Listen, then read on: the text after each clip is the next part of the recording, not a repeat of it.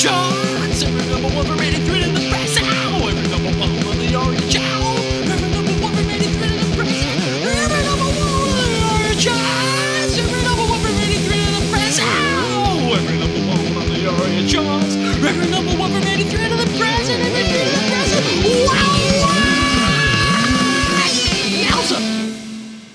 Hello, I'm Ben, Hello, I'm Tom. and you're listening to Sunglasses at Night podcast. The year is 2020. It sure is. This is the podcast where we travel back in time using our 2020 hindsight to see, have a look at a year in pop cultural history via the lens of the ARIA charts, the Australian Recording Industry Association charts, and see what was hitting the number one spot in a year, in this case, 2020.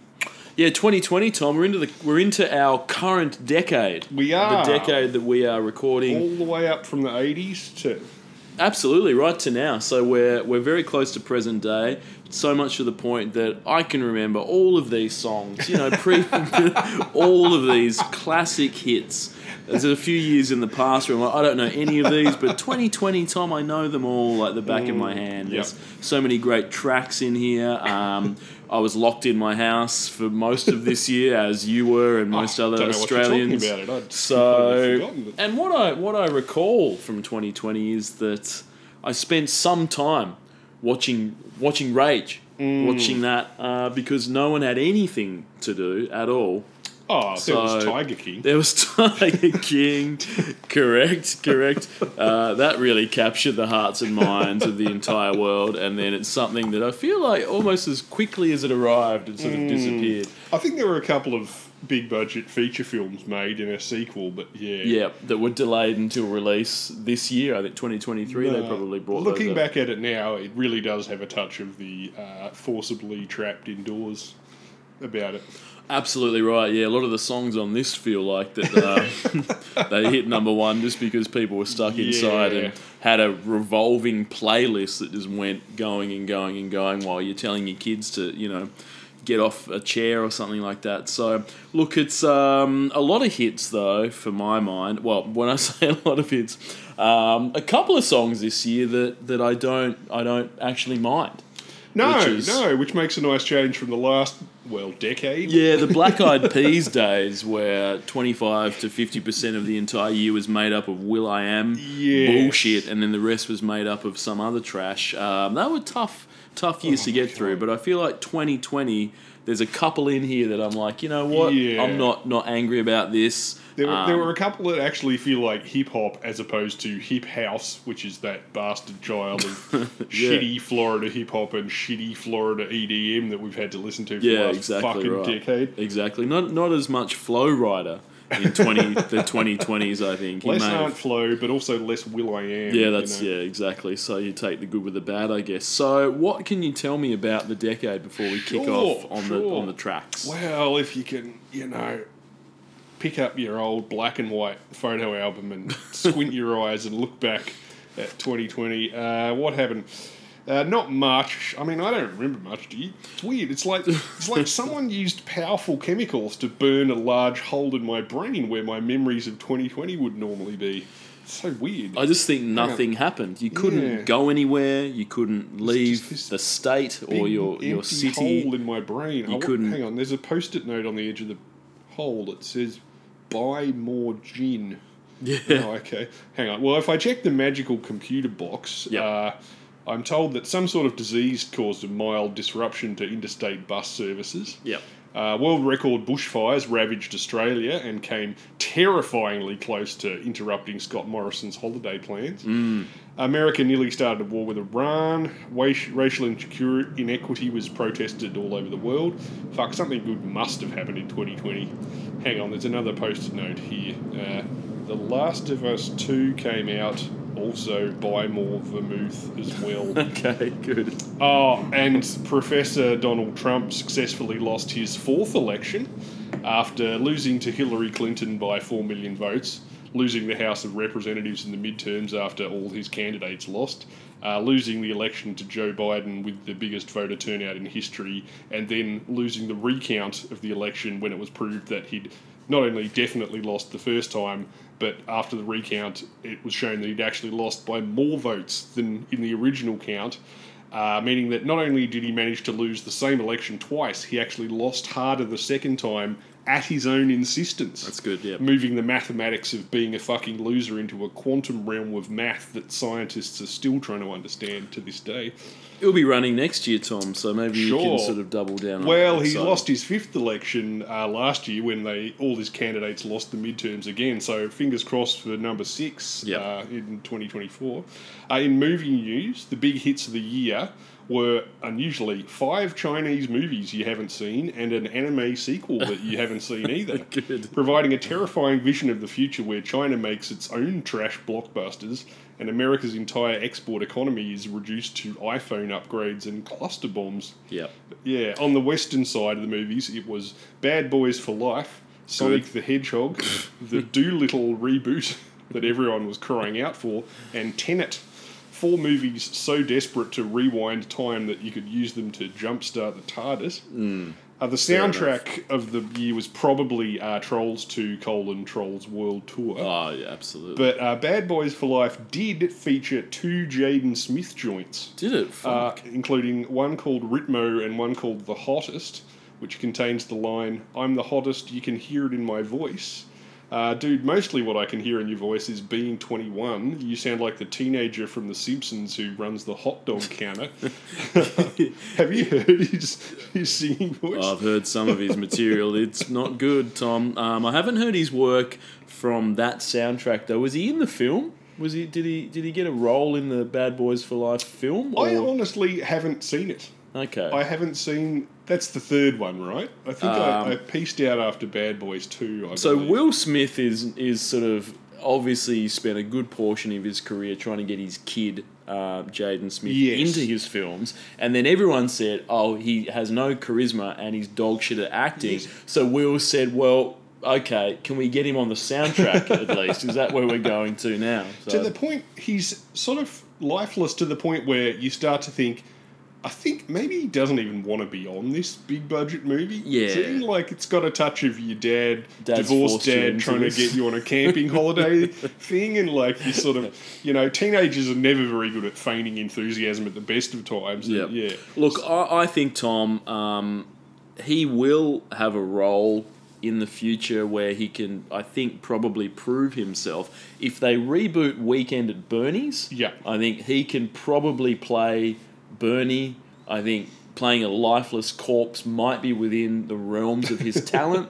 And I think it would be great as well because I'd love to see that film redone now. But of course, obviously, we'd probably need an all-female cast for the Weekend at Bernie's. So, Yes. which I'm fine with. I don't Sure. have a problem with that. But I sort of, think that that's how Hollywood sort of, they want to try and mix it up a little bit. And I'd be happy with that. A Weekend at Bernadette's or something like that. But if they do a Weekend at Bernie's, a straight reboot, Jaden Smith as a dead body that gets carried around a bit, I think Yeah. he is born for that role. Because anything where he needs to talk or do anything, he's not very good at. Yeah, I mean, like, I've heard people with worse flow, rapping-wise, but his voice is just, it really does sound like it hasn't broken yet. He doesn't Yep. have a lot of personality in the voice.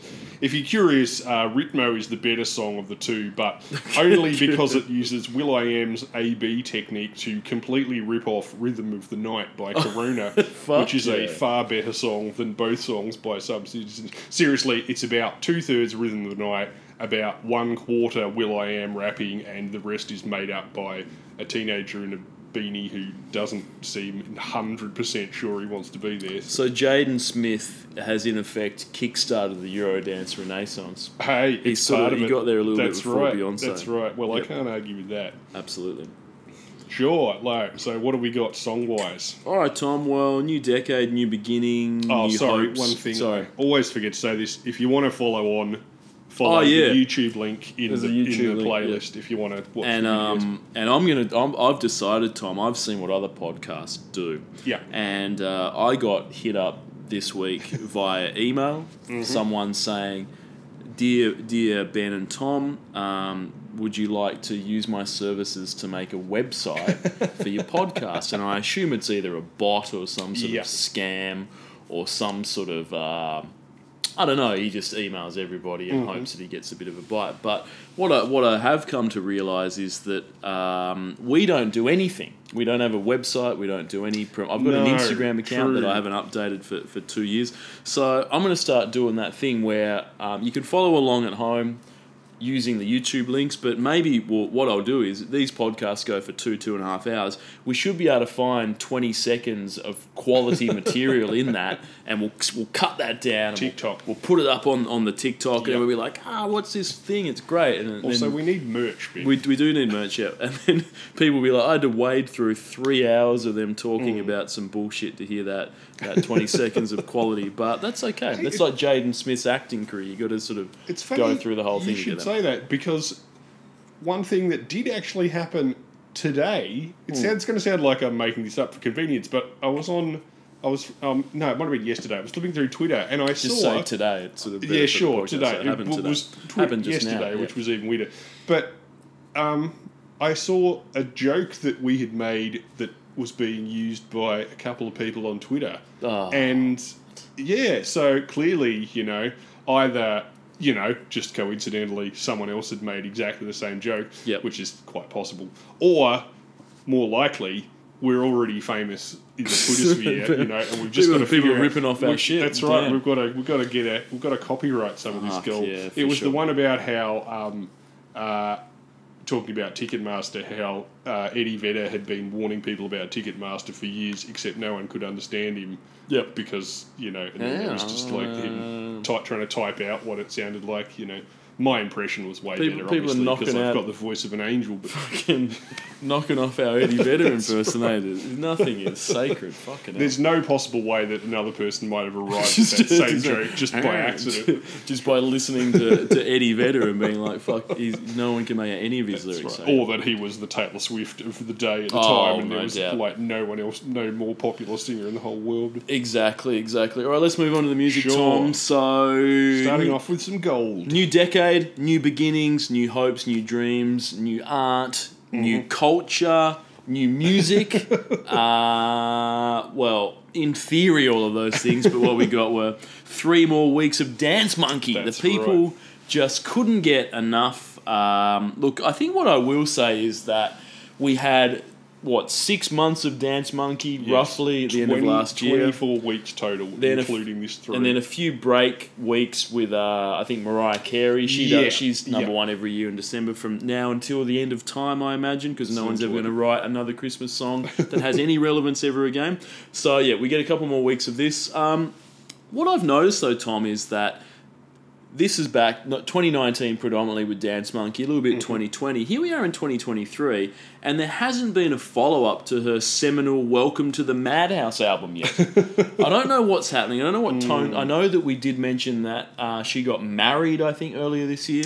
Sure. Might be taking a break from, music, but, it's been 4 years. She's released the biggest song in the history of the ARIA charts. True. But we haven't got that yet. I mean, would that be your most anticipated album of 2023, assuming that we're fortunate enough to get it this year? Would that be, sort of Tones and I's follow-up to Welcome to the Madhouse? That's high on your list? Sure. Yeah, I would have thought so. Look. I mean, it is technically possible that she did release another song at some point since Dance Monkey, but she has. Sadly, history will never know because they've already forgotten her. We're the only people talking about it. People at home are going, Tones and who? They don't know who she is yet. So the album, you're right, Tom, the follow-up album has not come yet, but Tones and I, she's really riding the non-album single hard, Iggy Azalea style, which I've come to learn non-album single actually just means failed attempts to deliver another hit for the next album that has gone nowhere, so they just don't worry about putting them on the album. So they just keep releasing singles until there's a hit, and then it's like, oh great, we've got a hook for the new album, and they do that. So she's released about 25 non-album singles, I think, at this point, because not that many, but they're all garbage. So well, maybe we were talking about that last week about artists maybe in the future just saying, well, I'm just not going to release an album anymore. I'm just going to. Yeah, I think so. Perhaps this is why that hasn't happened yet. Is because you just don't get the payday that you get or the cultural impact yet. Still people still think in album terms, perhaps, Yeah, I Or think maybe it's just because they were complete bullshit and no one cared.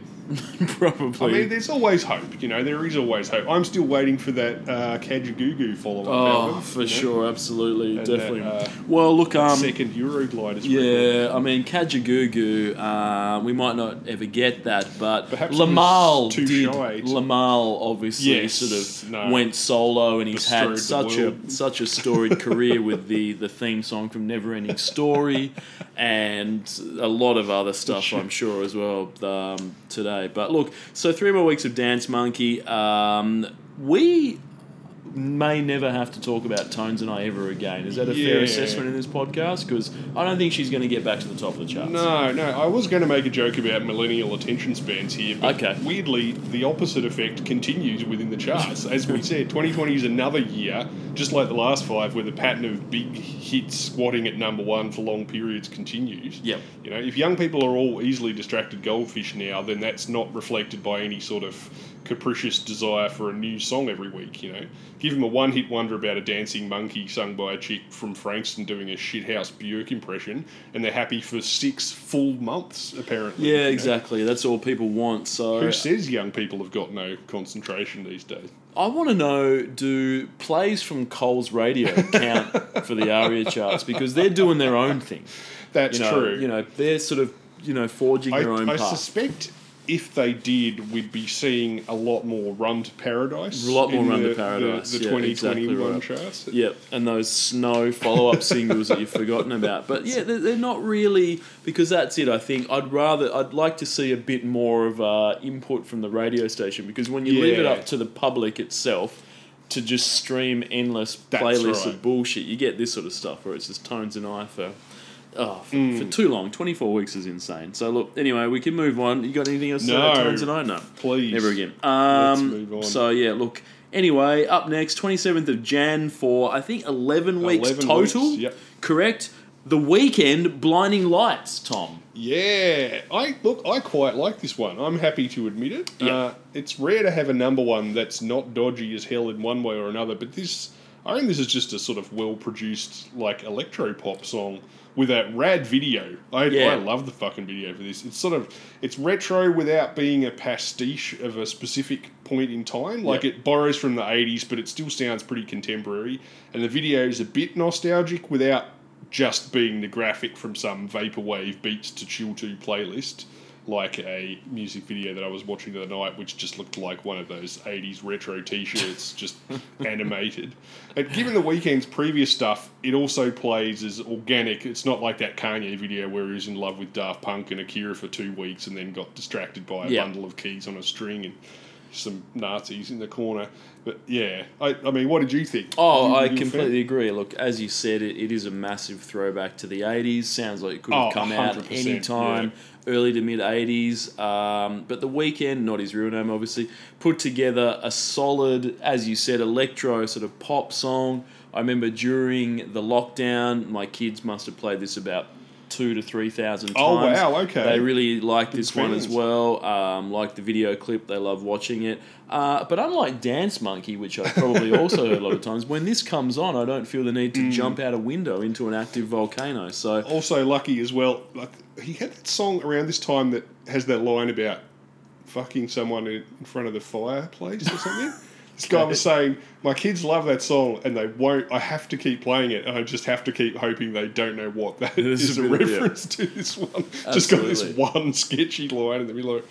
But yeah, also, as you said, the video clip, it sort of has that sort of a little bit, he's driving a car, all of a sudden he's covered in blood, you're not quite sure what's happened, there's a little bit of non-linear storytelling within that, so it's like an interesting kind of and that sort of outfit that he wears, I think he's sort of that's the theme of this album, I guess. He's always wearing the sort of same costume throughout the video clips and whatnot. But good song, good video clip. Definitely feeling this. The video in November of previous year, 2019, The Weeknd collaborated with Mercedes-Benz to release a snippet of the track alongside a commercial of the company's first all-electric car. Okay. The song's official release came minutes later, and that was accompanied by a full-length version of the commercial which featured the track, and the video features the car fairly heavily too, Yep. like he's in a car Yes. for half the video. I mean, I don't know about you, Ben, but nothing says rock and roll outlaw to me like efficient brand synergy.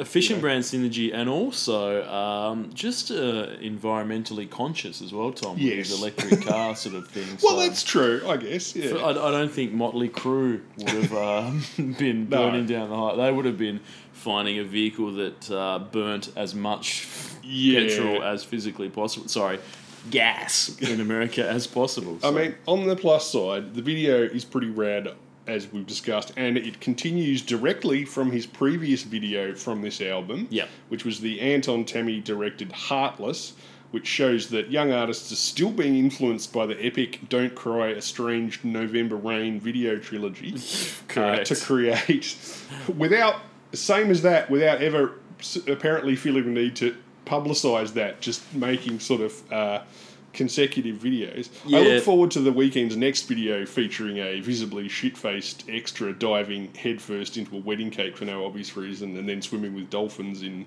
custom high tops. Yeah, absolutely. I think so. Yeah, those custom high tops are sick. That Axel had in definitely probably all those videos. Certainly Estranged. I remember that. But you're right. I think the trilogy that's unannounced is the way to go. Yeah. So I think Daft Punk did that as well. Remember with those animated ones? Yes, There was they at did a least- whole little feature probably, yeah. film thing, and there's actually another one coming up this year along these lines too. Okay, I think I love these videos. yeah, no, They're- they're really good. I think when someone says I'm doing a trilogy of videos and they announce it, and then they get to, and then part 2 is dog shit, and then Yeah. they never get it to part 3 because everyone's like, I never fucking wanted the other bits of that. So, yeah, Also, I mean, not only are they both sort of gorgeous high-end tributes to being fucked up on drugs in Las Vegas, Yeah. including visual nods to Fear and Loathing, but it's also always good to see some quality pack-a-day style cigarette smoking Oh, in yeah, videos absolutely. these days. You don't see You that don't. much on screen, even on TV or whatever.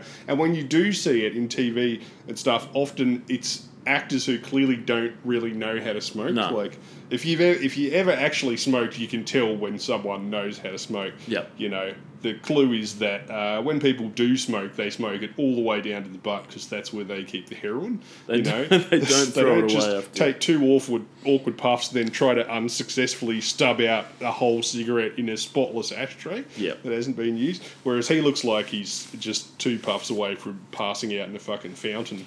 exactly, Yeah, it's exactly. Look, Tom, I guess seeing this is the first time the Weeknd's featured, we should probably a small rundown of what is the Weeknd story. I guess Yeah, I he's believe born in we've- Toronto. We mentioned him before, but He hasn't had a number one. This is the No, first number one he's no. had. So he's from Toronto, Yep. Canada, obviously. 17 years of age. Dropped out of school. Went, I'm going all in on music. Mm-hmm. He moved into an apartment in the neighbourhood of Parkdale in Toronto Okay. with 2 friends, 2 of his best friends. One of them is now his creative director, who works with him on various Mm-hmm. things throughout his career. And he's described this period of life as when he dropped out of school at 17, got an apartment, and just started working on music as, quote, like the 1995 film Kids without the AIDS, end quote, Tom. So that's he was just having sex with underage virgins constantly. it's an interesting way to describe your life. So if you want to know what it was like being The Weeknd when he was Yeah. 17, get the film Kids out from your local video store, hire that out, preferably on VHS. Watch that film, and just remember it's exactly like that, but in his world, no one had the Yeah. AIDS. So I don't know. No, he also said that around this time he also experienced homelessness, was incarcerated on several occasions, and often used drugs and abused illegal substances like ketamine, cocaine, MDMA, magic mushrooms, and cough syrup. In December 2016, he stated that drugs were a crutch for him when it came to writing music, Okay. which probably that's why he looks so convincing, slouched drunkenly over a fountain, punching a dart in Vegas. Also, the weird thing about those videos, that I realised after watching them, in terms of, especially if you think about them in terms of product placement for a very expensive brand, Yep. is that if you watch those 2 videos in order, like Yep. the Heartless, then this one, he's totally fucked when he's driving the car. Yeah. Like, forget about, a couple of bevies, too many at the pub. He's been like licking toadbacks and chucking whiteys and shit like He's that. ruined. Yep. He's hallucinating while driving a car, Yep. which is a weird ad for a car, really. I mean, I know he's famous, but you know. Yeah, exactly. Look, I guess, you take whatever product placement, spots you can get, I guess, no matter what you're Hey, doing. it's so. a good song, I'd take this over Post Malone. Oh, absolutely. So, look, as we mentioned that his life is like Kids Without Oh, the sorry, AIDS. I No, it's interrupted fine. He was originally releasing music anonymously. So he did that. Oh, He okay. had several mixtapes whether he'd released without his name on there, obviously under, I think he even had a name before The Weeknd. This is like hip hop? Sort of more like dark electronic music. Oh, okay. I guess you could Okay. say Well, this dark kind of wave-ish, is- kind of. Oh, like more EDM. Yeah, a little bit like that, but more electronic, darker. But he still was using that falsetto sort of type vocal okay, style he's yep. known for, which is sort of not something you would expect from sort of, I guess, a darker No. electronic type music. But anyway, so he was releasing it anonymously, and he claims that while he was working at American Apparel at the time, working there, that his co-workers would play his songs. Oh, okay. Because he was starting to blow up a little Yep. bit on the SoundCloud or Sure. whatever the fuck they had before SoundCloud, and but he MySpace. he just wouldn't tell them. They'd be like, "Oh, check this track out," and he'd be like, "Oh yeah, it's cool, isn't it?" So that's when he sort of knew that he had a little bit of something that just random people were playing the song. This could be a fake backstory.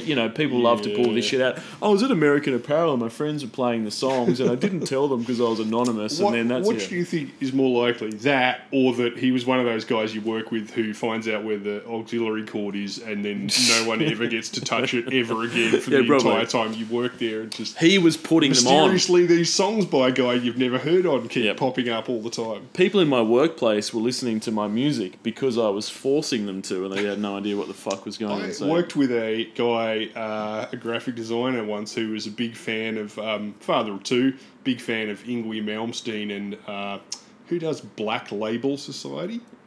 like Zach Wild. Zach Wild, yeah. And he would sometimes practice his shredding at home and then burn it to a CD and bring it into work. So you'd come in and work at 9 a.m. in the morning and say, "How was your night?" And he'd go, "Oh, I was up doing some quality shredding. Check this out." And then he'd just play, he'd do that. That's another auxiliary cord guy trick, is to go, "Do you want to hear some?" And if there's a pause longer than 2 seconds, then he goes, "Yeah," and then Just plugs straight in. That 2 second pause counts as a cent. Yeah. So then at 9 o'clock in the morning, you're listening to some quality amateur Shredding, Zach yeah. Wild style Fuck yeah, shredding. that sounds pretty sweet. I'd take that over some of the tracks from the Oh, last it was decade. better than smooth jazz at my previous Yeah, job. for sure. So yeah, I guess that's where we started out, all that sort of shit. Yep. American Apparel, then gained a bit of mainstream attention with a track on the 50 Shades of Grey soundtrack, Oh yeah, which the one sucked. that had a surprisingly good soundtrack, but Yeah, yeah. that song is not. It was one pretty of the boring. better hits. But then he followed that up with his track "The Hills," and obviously the rather catchy. I think "The Hills" is quite a popular song, and the rather catchy "I Can't Feel My Face" back in 2015. that was a big hit. So he had yeah. those two songs back to back. Both of those were, I think, reached the charts in Australia, top 10, but didn't Yep. make it to number one. And then for the next album after that, after 2015, he had a few singles with Daft Punk. He did a couple of Daft Punk Yes. collaborations. Yeah, he's And- definitely on their wavelength. And both of those Daft Punk collaborations landed at number 2 and 4 respectively on the charts. So, so back 2015, 16, 17, he had a heap of top 10 Yep. singles, but wasn't until this that it was his first number one. And since then, he's been alternating between dropping some pretty good pop songs, I think, like compared to the general shit we're used to. Like I like this song and other ones that he's done. I Can't Feel My Face, obviously a good one. And he's also released some straight garbage for soundtracks as well.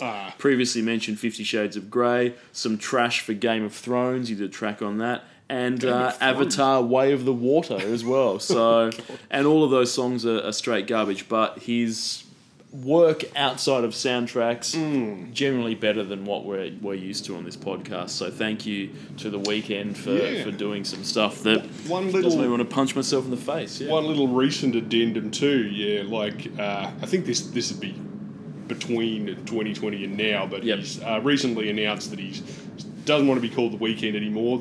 He's sick like The Rock. He's sick of being Is called he? Good. The Weeknd. He wants to be called Abel Tesfaye, which Yep. is his real name. Okay. I don't know how to pronounce the surname, so forgive me. In case you're wondering his nationality, he was born in Canada to Ethiopian immigrants, as you just said. He grew up in Canada. So, yeah. So he's ditching the weekend. He's going with his real name from now And on. I think the reason he's doing that is because he wants to get into acting, and he's currently starring in a show called The Idol. Isn't he, Tom? apparently, which is meant to be a bit of a hate watch, I've heard, for some Yeah, people. yeah.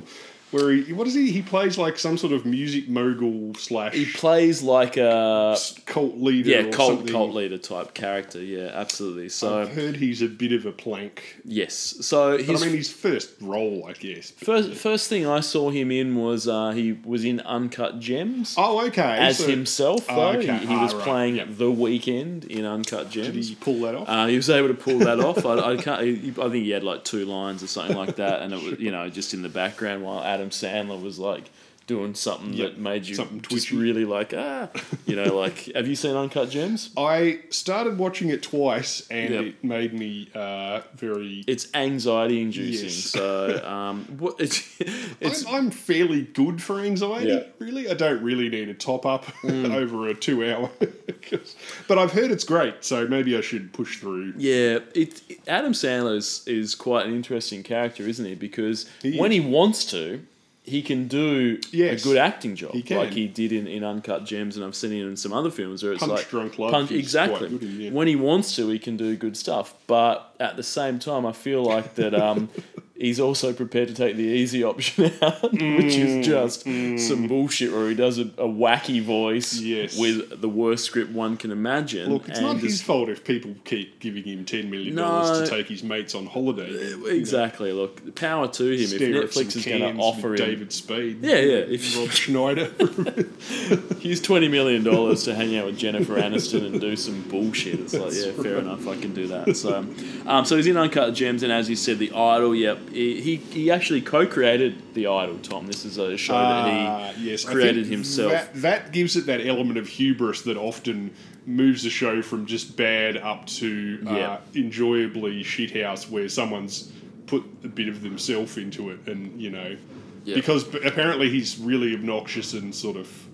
And also like a real sort of sex pest Definitely kind a of creeper, character. yeah. I think, Tom, he described it as like Bohemian Rhapsody, the Freddie Mercury story, but without the AIDS. I think that's sort of how he actually described the show, from what I understand. But look, has it received the best reviews so far? As you said, a couple of episodes in. I don't think it's done the first series as of yet, as we sort of speak. Have you actually Mate, watched it? I haven't yet, but I've seen a few articles where, people... Yes. one review suggested that it, quote, single-handedly resurrects torture porn. So that's Yeah. interesting. And he does say to Johnny Depp's daughter, she's the lead in this, so it's good. I believe it features the line, "I want to grab you by the ass while I suffocate you with my cock."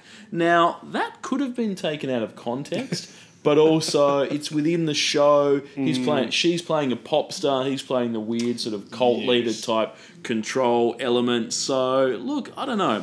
It's one of those things that I don't feel like I should comment on without actually watching. Unlike most people who are just prepared to have an opinion. It sounds like there's a few weird lines and a bit of like craziness, but his actual performance itself, without watching it, I couldn't actually say what it's like. But I do know that. There were a few issues with the production because the director of the show was a female, and then he said that, quote, she was providing too much of a woman's perspective, so she was Telling him to be less of a fucking creep, probably. so she left the production. Then they had to rewrite and refilm the whole series apparently God. after Yep. HBO had already spent tens of millions of dollars on it. So this is sort of like the second. yeah. Right, so I think that's why people are quite critical of it, because the Yes. whole show had been made. They've had a second go at it, and now it's come out, and people are like, "Oh, it's very sort of Yeah. boring." Like, I think for the most part, it's not a super interesting show. Okay. But then there's got the controversial, like really Yeah. forceful sex scenes and sort of those sort of things where it's like, if the whole thing is interesting or has a different Yes. perspective on things, you can sort of take some of these scenes where it may go a little bit too far and go, well, it's in the context of the show. But I think generally people have said, oh, it's dog shit and it's exploitative of people. So Yeah, I mean, I think some of the people involved were involved with, Euphoria as well, which also had charges level at it of being exploitative. I used to say, like, every 10 years or so, something comes along. Kids was one of those things as well, where someone goes, I'm going to do a shocking expose of what your children are getting up to when people aren't watching, and it's always 50%, just hysterical nonsense, like current affair reports about kids smoking toad venom in your suburbs, because people secretly like the idea of dark things happening behind closed doors, and 50% are just completely exploiting the concept of school kids, fucking each other and taking drugs. And that's one of the reasons I was never that interested in Euphoria. But it sounds like Euphoria has good parts of it to counterbalance the exploitative nature, whereas this just seems like... Oh, look, maybe I'll watch it and then we can comment in the future. Yeah, so, look, sorry. That's fine. Look, talking about it too much. So maybe points off for... the way that he's portrayed women in this show, but points on for this song, and also points on because he has a feud with Drake.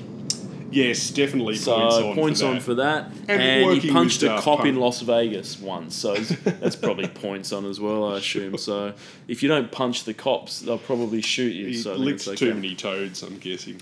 Yeah, exactly. So look, apparently, Drake's from Canada.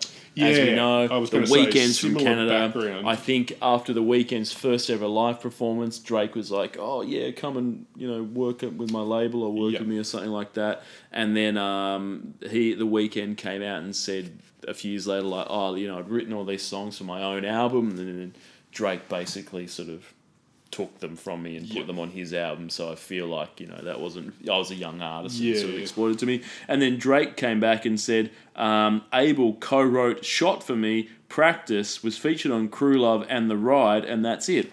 So, he's only written or performed on like 5 songs on the album. Sure. Although, I mean, I don't know how many albums. It's his word against Drake's, But that's Drake saying that. That's what Drake said.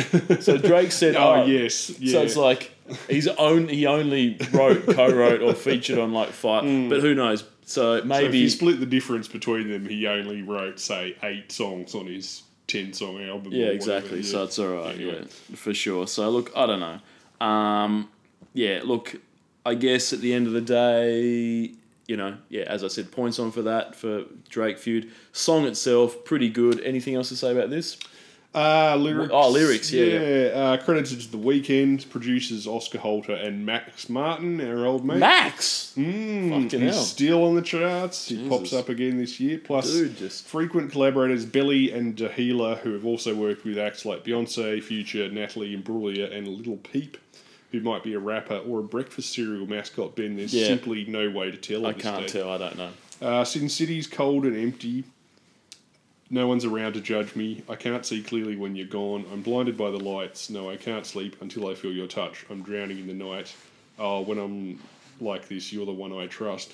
Yeah, by top 10 pop standards, this isn't bad at all. It sort of alludes to being fucked up without being literal. Yep. And it merges perfectly with the video. There's like a sort of thematic loneliness at the city and the man and the song, which is sort of redolent of so many unironic 80s jams, which were about on your own in the city, big nights in the city, Yeah. And this sort of manages to like sneer at itself without mocking the music. It's sort of, I just think it works really well.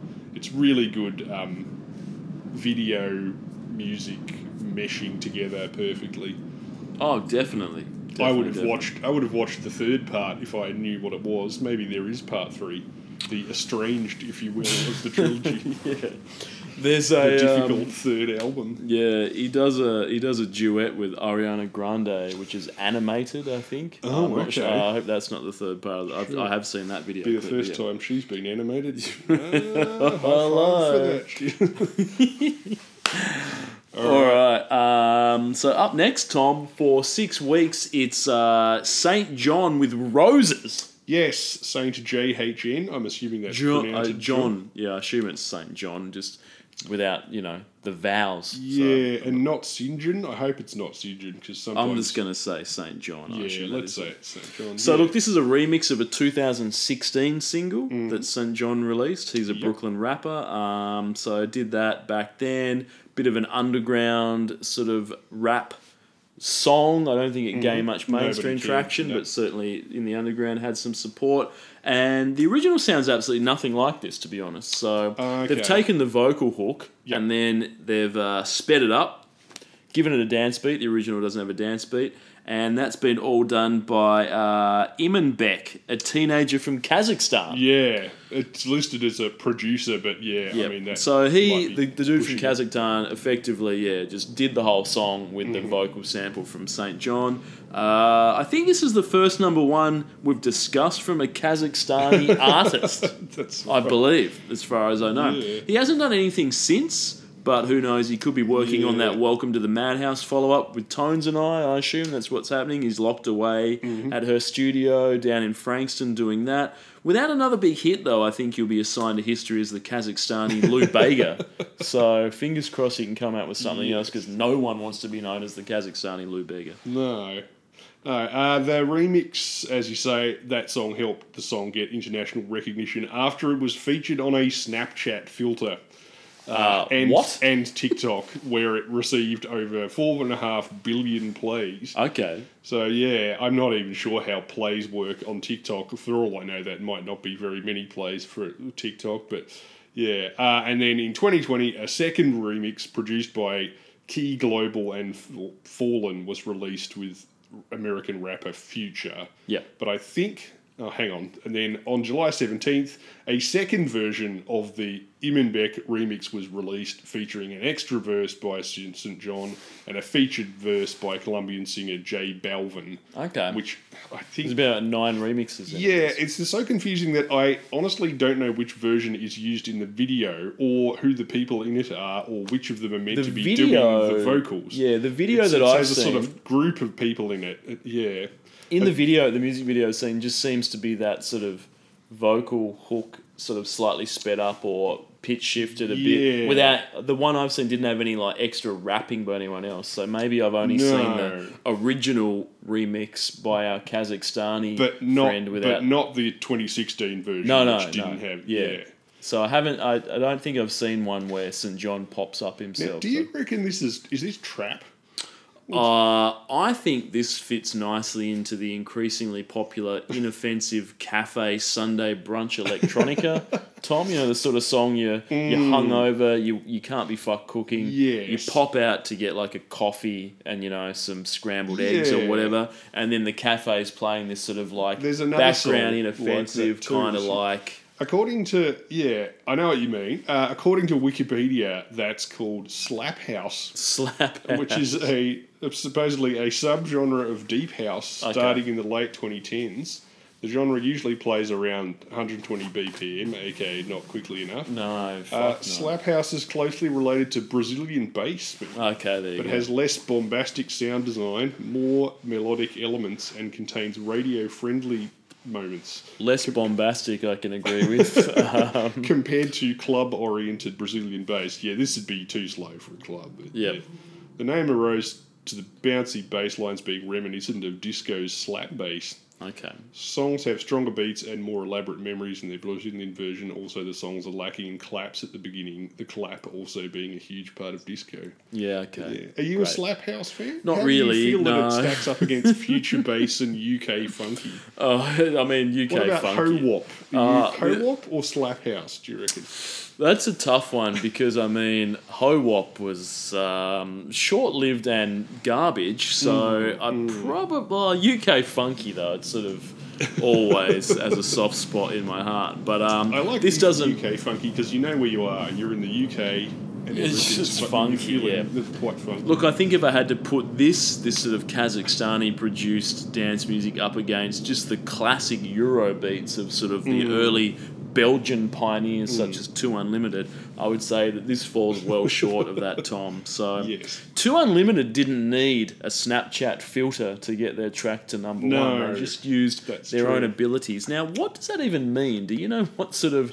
I don't have a Snapchat account. I don't venture onto Snapchat. But honestly don't What? know. Yeah, that's when it sort of features on a Snapchat filter. Does that mean kids they've done something on their telephone? They've sent it to their friends on the Snapchat, and then as you can on Instagram, I guess you have, can like, choose presets. a filter Yeah. of different. I want it to be brighter, black and white, whatever the fuck you do on Instagram. Is it like that? But it also comes with a tune. So I'm sending you hey Tom, I'm snapping you something, and you're looking at it, and it comes up, and it's like, oh great, it's the fucking it's St. John Roses on there. I guess that's it. But I mean, even then, like 4.5 billion, like people must have been like using it quite a lot. People were locked inside, Tom, for a long Yes, time. that's true. I keep forgetting due to the giant smoking crater where my memories of 2020 but yeah, I keep forgetting that, the locked inside element. So yeah, look, I don't really know what St. John's up to. I don't really know what Immerbeck's up to these days. But look, No. I hope that they've made enough funds off this track that they're just relaxing and Yeah. waiting to sort of the next thing to pop up. This was St. John's debut single from his debut album. Mm. Number 1 in Australia and across Europe, number 4 in the US. So he's off to a good start. But Very good start. Whether Yeah. he'll make the best of it. In my opinion, the production by your Kazakhstani mate Fallen is better than the vocal. I reckon, Yeah. which is a pretty basic one-man mumble rap. I mean, it's a cut above Post Malone, but so is Oral Gonorrhea. Yeah. Can you make a whole song from nothing but inspired production? Ask Max Martin, I suppose. Yeah, that's true. The answer seems to be yes, if you don't mind it being a bit average, or almost, depending on your taste, I guess. And the video, a bit like the song, is heavy on quality production talent, but light on actual meaning or context. Oh yeah, definitely. It seems to be about a group of people stalking a priest through some sort of Catholic compound, which they're in the process of trashing, which is a sort of fertile premise, but not really followed through on. It does look cool, though. It's sort of nice black and white. It does look cool. And it makes the musicians look rad as hell, which, let's be honest, is still the point of most music videos since 1981. Correct. Yeah. Does this have any lyrical highlights? Yeah, sure. Written by St. John and producer Fallen, who did the album and has worked with Doja Cat, Usher, Kanye, and a whole lot of people you've never heard of with stupid fucking names like Skis, Little Anarchy, and Triz with 3 Zs. But yeah, according to an interview with St. John, the symbolism of roses is that they are delicate and beautiful. Oh yeah. Roses are closely associated with gifting to women. I buy roses for myself. I don't need you to love me. If you don't love me, I'll be okay. But if I don't love me, I won't make it out of this life. Fair enough. Interestingly, this is perhaps the first time I've ever heard a rapper allude to the idea that their bravado and materialistic self-adulation is actually a coping mechanism aimed at raising their self-esteem in order to deal with reality. It's a whole new concept. Yes, that little interview, he comes across as much more charismatic than he does in the actual song, which Yep. doesn't really translate to the lyrics, e.g., I walked in the corner with the body screaming Dolo, never sold a bag but looked like Pablo in a photo. This going to make him feel the way like Tony killed Manolo. You already know though, I walk in the corner with the money on my finger, she might get it popping, I might wife her for the winter. So just the usual first 6 lines, you got drug deals, bravado, goddamn motherfucking Scarface references, jewellery, women as possessions, etc. And yeah, it's a shame because, like, if he could add a subtext to all that bravado bullshit, as he does in that one little interview snippet, Yep. that shows it's more about sort of self-assurance in a hostile world and less about shooting people in drug deals like some dodgy Oscar Stone movie about a fictional coke dealer with a shithouse wandering accent. Yeah. Yeah. Good to see that he's ticked every hip hop cliche in 6 lines of one track. So First good on him. song, same as like Post Malone, straight out the gate, every cliche, tick Yep. him off. Absolutely. check boxes. But Got anything else to say about that one? no, let's move on. So a couple of weeks of that. Then it was back to Blinding Lights for a couple of weeks. Yep. I think a bit of that. Then back to St John Rose a few weeks, and then speaking of hip hop cliches, we're up now 25th of May. Da Baby featuring Roddy Ricch, Rockstar Tom. Rockstar. Here yes. we go for 6 weeks. Da Baby and Roddy Ricch teaming up for a much needed zombie themed music video, Tom, which ties in nicely with the theme of the song, drawing a parallel between their hip hop gangster lifestyle and those of rock stars, which hasn't been done since Post Malone about 2 years ago. I just want to say this, Tom. Anyone listening to the podcast, if you're in hip hop and you want to do a song about comparing hip hop to being a rock star, Yeah. it's been done Yes. by Post Malone, Yes. so you don't want to be following that guy's footsteps. And I mean, and also if it's been done by Post Malone, that means 100 other people already Exactly. did it anyway. But, Second point, if anyone listening to this podcast works in television, film, music videos, YouTube, TikTok, Instagram videos, Snapchat filters, whatever the fucking case may be, if someone floats the idea of a zombie-themed anything, Yeah. can you just say to them, fuck no?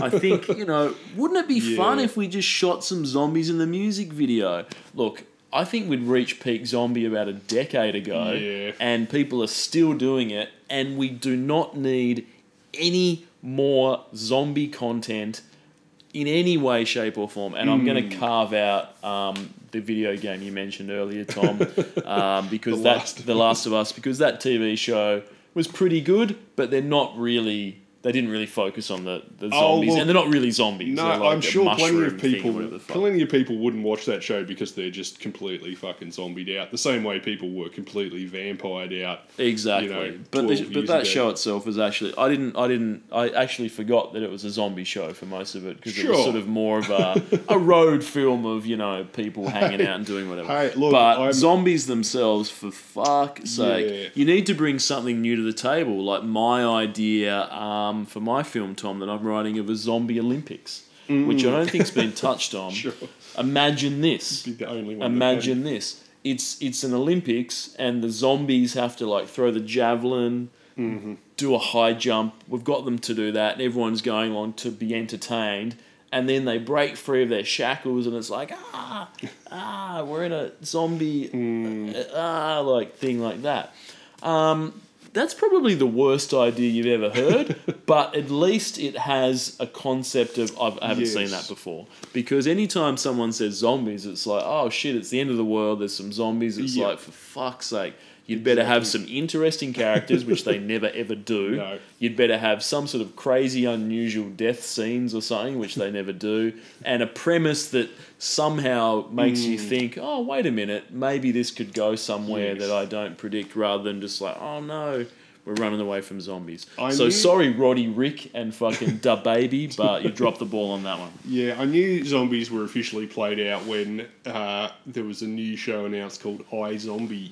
Because any time anybody adds the lowercase I to the start of something since about 2001, that just means that some complete fuckwit has no ideas left and is just, desperately still trying to attach themselves to the concept of an iPod. What if it was zombies, but like on the internet, or Oh, and there was a zombie teen romance one where the chick was in love with a zombie as well. I mean, like Fantastic. At that point, you just that video is directed by a pack of authentic ungulates called Real Goats. Oh, good. As you say, it takes the why didn't they think of that earlier angle of using some post-Walking Dead zombie shenanigans to let a couple of rappers indulge their firearm cosplay fantasies, including some sketchy action scenes, dodgy CGI headshots, and DaBaby at various points singing into his handgun as though it's a microphone, and then rocking it tenderly as if it and not he was in fact DaBaby. It's a very strange thing. It looks like he really wants to actually perhaps lie down next to his gun for some intimate times. Yeah, as absolutely. recently featured in the show Beef, where one of the characters' favourite method of masturbation was to rub a gun against herself. Nice. But I will say one thing for it, though. More rock videos should have built-in blooper reels and outtakes, you know. Oh, absolutely. I mean, who wouldn't want to see Fergie falling down a flight of stairs, you know, or Will.i.am falling down a flight of stairs, or Post Malone, you know, falling down a flight of stairs. Absolutely. I think I would enjoy that. I'd watch some of those Black Eyed Peas videos to see Fergie falling down the flight of stairs and probably shitting herself or pissing herself, one of those two. Whichever one she fancies. Now, DaBaby Tom recounts in one of the verses in this song an incident that took place on November 5, 2018. Him and his family, wife, 2-year-old daughter, they were shopping in Walmart. Yep. And a 19-year-old Jalen Craig approached them with a gun and apparently attempted to rob them. In self-defense, DaBaby fatally shot the Craig in the abdomen, and the rapper brings this up in the song. He sort of talks about this as a warning that he's willing to kill those that will threaten his family. Yes. However, he's sorry that he had to shed blood in front of his little girl. So that was sort of part of this song, and that's a true story that actually happened. In April 2022, Tom, Rolling Stone released the surveillance tapes of the incident, sparking debate and renewed scrutiny in the incident after DaBaby also shot a trespasser at his house in North Carolina earlier that month. Now, no one was charged from the incident at his home, but people have sort of looked at that surveillance video footage at the Walmart, and it's taken from a few angles, and you can't really see who the instigator was and who was ultimately responsible for the death of the person, and then DaBaby has gone and shot someone else for trespassing. So what I will say, here's a tip to anyone out there listening to the podcast. Stay the fuck away from DaBaby, as the dude is trigger happy, and look, if you see him, just don't engage, because there's a very real chance that if you rub him the wrong way, talk shit on rocks. If you say to him, I hate zombie-themed videos, they're terrible, why didn't you come up with a new idea? You may wind up dead. So that's what I will say. That's right. Generally, I prefer to stay away from people who lovingly cradle handguns in a quasi-sexual manner. Absolutely. Now, look, that as I said, the surveillance footage made it a little bit uncertain as to the responsibility of the death. But if DaBaby is listening, I just want to put that out there and say that he appears to be innocent on all charges regarding both the Walmart shooting and the shooting on his property. I support DaBaby. Just want to let you know that. So if I do see you in real life, just be aware that on the record, I am in support of whatever you need to do to protect the family. So look, $1 billion baby entertainment, Tom. Are you familiar with this? Christ almighty. No, I'm not. Well, fortunately, DaBaby has branched out, and he's not just doing his own raps. He's got an entertainment enterprise, a record label. He's following in the footsteps of the big names. You know, your Puff Daddy, etc. With Bad Boy raps or whatever he had. All the big names, you know, all the people in the hip hop have got their own record labels, etc., etc. So $1 Billion Baby Entertainment is his label, founded by DaBaby in 2017, based in Charlotte, North Carolina, the home of hip hop, dare I say. And he currently has 5 artists signed to the label. In 2020, DaBaby had this to say: he's intending to focus on the record label full time, saying, I won't be rapping in 5 years. I won't be rapping. I'll be creating other superstars.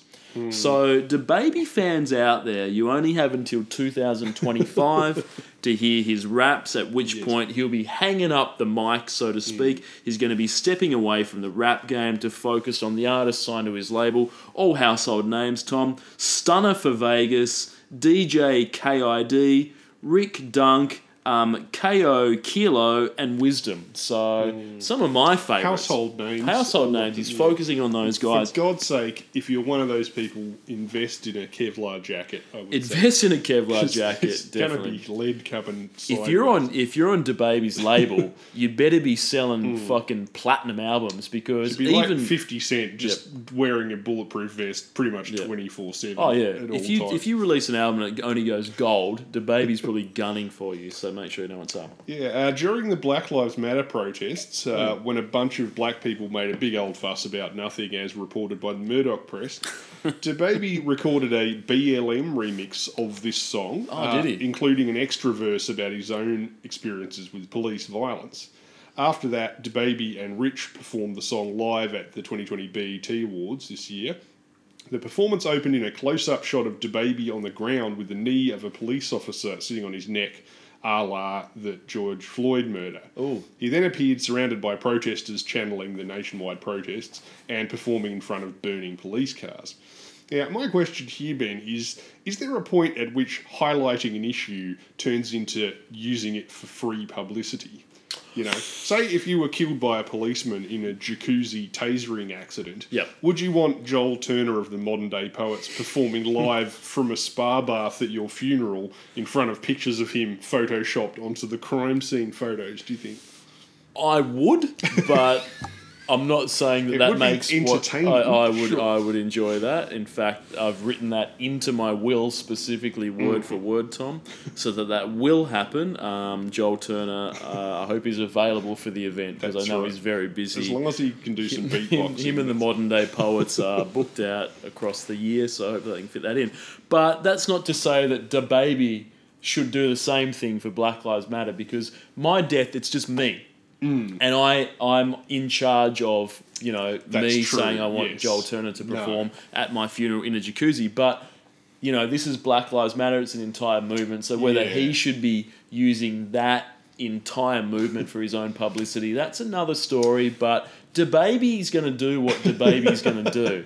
That's So- that's the truth. Like That's- calling yourself DaBaby, for Yeah. instance, which just instantly makes you think of a grown man wearing an adult diaper. If you move And I think he's beyond criticism, mostly due to his penchant for just pulling out a weapon at any fucking stage. So I Yeah. don't want to criticise him. So This I think is it's a pop trap, which is not my favourite genre, but it's still better than mumble rap, Yep. I'd say. I think this has a guitar in it. I think. Yes, it does. Which is And wild. a little bit of piano as Yeah. well. It's better than Post Malone, although interesting that they share the same concept of what being a rock star is, e.g. someone who waves a gun around amateurishly and owns shares in the Blood Diamond mine, as opposed to someone who, say, plays rock music, is a star, or consumes Rockstar energy drink while coding for Rockstar Games during the shooting of the Mark Wahlberg vehicle Rockstar, I guess.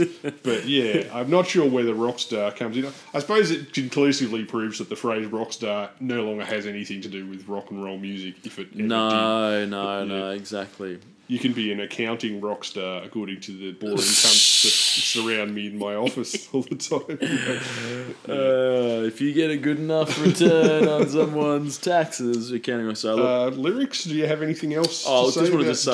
DaBaby's? So during DaBaby's 2020 up close and personal tour, Tom, I don't know how much he was touring in 2020, but he obviously was. He was getting up close and personal, which I think is sort of in direct violation That's of COVID-19. way too close to firearm range as well. Yeah, well, exactly right. Exactly. Behind some So plexiglass. yeah, I think it's problematic to get up close and personal to DaBaby at any point in time. But look, he slapped a female fan on his way to the stage for a performance in Tampa, Florida. They love that shit down there, though, so don't worry about it. The crowd actually responded by booing, which is off-brand for Florida. And he left the venue without performing any songs. He said that he struck her because she placed her phone too close to his face while taking a video of him, and he had the flash on. She had the flash on. Oh, okay. And in a music video posted on Instagram, DaBaby had this to say: "I do apologise that there was a female on the other end. I think by the time, it's a well-known fact that male or female, I would have responded in exactly the same way." Well, that's reassuring. And that's what I like about DaBaby. He's a big advocate for equality between the sexes, Tom. He's not going to sort of differentiate. If there is a guy, there with a phone too close in the face, he will punch you in the face. Yes. If there's a girl there with a phone too That's close to right. the face, he will knock her fucking teeth out. And that's what I love about him. He does not discriminate whatsoever. right. He's always been about that equality of the sexes. And look, I think that's always been the main thrust of his music, from what I can understand. More representation of women in music, in business, in politics, and also he will punch the fuck out of you if you hold a phone too close to his That's face. right. So you got to respect that. You got to respect that. There are boundaries with DaBaby, and all I can say is that she is lucky that she only got slapped in the face, That's because true. most people go home in a fucking body bag when That's they're near right. DaBaby. So look, absolutely. And look, Tom, I think what you got to learn with DaBaby is that at these live performances, he is a live wire. He's up there, he's performing, he's putting his all into it. You get too close to him with a phone, he'll punch you out. But also, he has his own really strong supporter base. It sort of feels like a community for him, Tom, when he's performing DaBaby. He's up there while he was performing at Rolling Loud Festival in Miami Gardens, Florida. Once again, they do whatever they like down there. He said, quote, "If you didn't show up today with HIV, AIDS, or any of them deadly sexually transmitted diseases that'll make you die in 2 or 3 weeks, then put a cell phone light in the air, ladies. If your pussy smells sick like water, put a cell phone light up in the air. Fellas, if you ain't sucking dick in a parking lot, put your cell phone light up in the air." Now, It's a select club. people I said that these comments I made imagine them- in Florida there were about 3 phone lines. Exactly. So people said that these comments regarding sucking dick if you're a guy, HIV, AIDS, may have been homophobic, may Yes. have had that. So, and that's one way of looking at it. But as I said, I disagree with DaBaby. I agree with him on all topics because he is quite trigger happy. You don't want to get on his I wrong wonder how side. DaBaby feels about the vaccine. Ben. Yeah, I'm not sure, Just Tom. scratching my head on that one. What he did have this to say though: "What me and my fans do at the live show, it don't concern you on the internet." Well, particularly not if you don't perform because Yeah. you're a pussy little bitch who can't handle it when people boo you for attacking a woman for Yeah. trying to take your photo. But sure. So what he does at his concerts is just him, his supporters. It's their thing. It doesn't, No. us outsiders, Tom, we don't have the right to comment because we don't understand the world that he lives in. He also went to claim that gay fans of his do not have AIDS because they're not nasty ass gay N-word or junkies. Sure. So, and look, who's to argue with that? I don't really know. True. So he's got so- gay fans, but they don't have AIDS. Okay. So fair enough. DaBaby's lucky that we live in a time before anybody's invented some sort of portable recording device that, could perhaps take down what you said or did in a public place. But yeah. So One day that'll happen and then DaBaby might True. be in trouble. So he does have some controversial things to say, but, freedom of speech, Tom, let him go because I don't want to get shot down. Now, Tom, if you're wondering where, this sort of homophobia and weird treatment of women and love to shoot people down and all those sorts of things, and you're probably right, anti-vaxxer as well. If you're wondering where all of those things come from... Florida. Florida, and also his religious beliefs, Tom, where he does say, quote, "I'm blessed, I'm covered by the blood of Christ." So I By think the blood he's sort of someone, innocent bystanders. he may probably. actually that's true. Should just anyone near him Wearing it. covered in that blood. But I think he is the new Jesus. I think that's sort of something that he's sort of playing with Another there as new well. Jesus. So this is what I like about him. I like him more and more. And that's what I find that when you do have a strong religious belief, you can almost do whatever you want. And then if it's good, Apparently. you can... Hey, Mel Gibson's still working. Oh, yeah, absolutely, absolutely. So, it's God's plan, Tom. God has crazy plans, and sometimes that involves shooting people and slapping women and saying that homosexuals should all die of AIDS. That is just all part of God's plan, Tom. That's true. Channeled through imperfect vessel of DaBaby, but, power to him. That's right. What are the lyrical highlights here? Yes, well, this was written by the Rappers and produced by a guy called Seth in the Kitchen, who also plays the piano. I think he does, and he does in the video. Did he work on Martika's kitchen, perchance, Tom? I Maybe, hope so. maybe.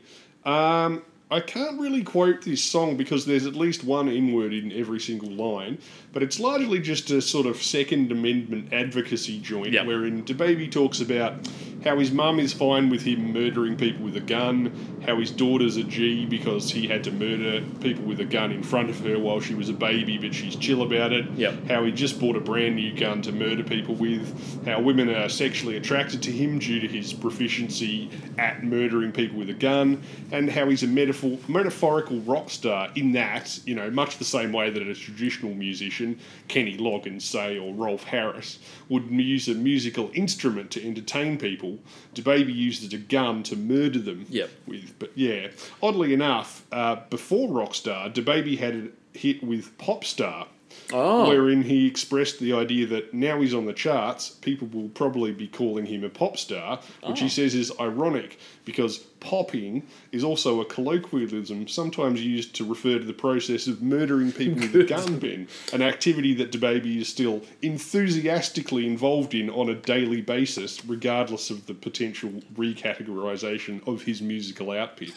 You know, At least he's consistent in terms of his you lyrical can call him a pop star, but don't call him someone who isn't going to murder you. No, I would never say that, definitely. I think that it is best to just stay on good terms with DaBaby and not Yes. to sort of criticise him in any way, shape, Put or form. about a kilometre between you Yep. and DaBaby at all times, I would say. It's also a brazen move to pull a gun on DaBaby in a Walmart because let's imagine that DaBaby didn't have a gun and someone pulled a gun on him and sort of, you know, took his phone or robbed him or something.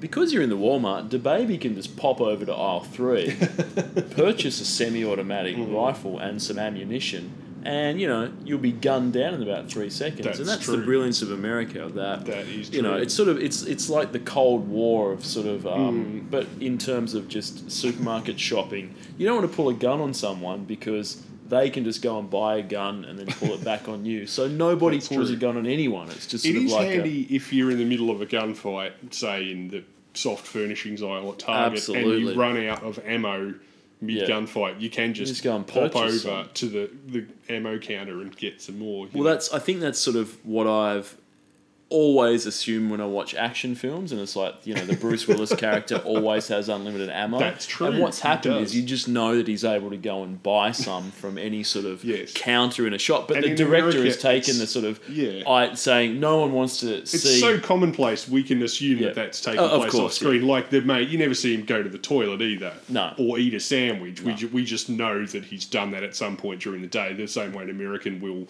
stock up on 12-gauge shotgun rounds while getting a coffee Exactly in the right. morning on And a you daily know, basis. your Ivan Reitman doesn't need to sort of put that into the script No, because it's no, sort of it would be it's like- redundant that would be to- boring to sort of Yes. like Bruce Willis has run out of ammo. He's gone over to R3. He's purchased some. He's this is in the 80s, so he's had to pay with cash, get the change. That's like 2 or 3 minutes you don't need. So it's just assumed that that's what's happened, and then it's just like, why has he always got ammo? It's like because it's America. You can buy it from literally fucking anywhere, as DaBaby has shown by just gunning people down all over the place. So, but he's in his right to do that. He's in his right. He's not behind bars. No, he certainly isn't.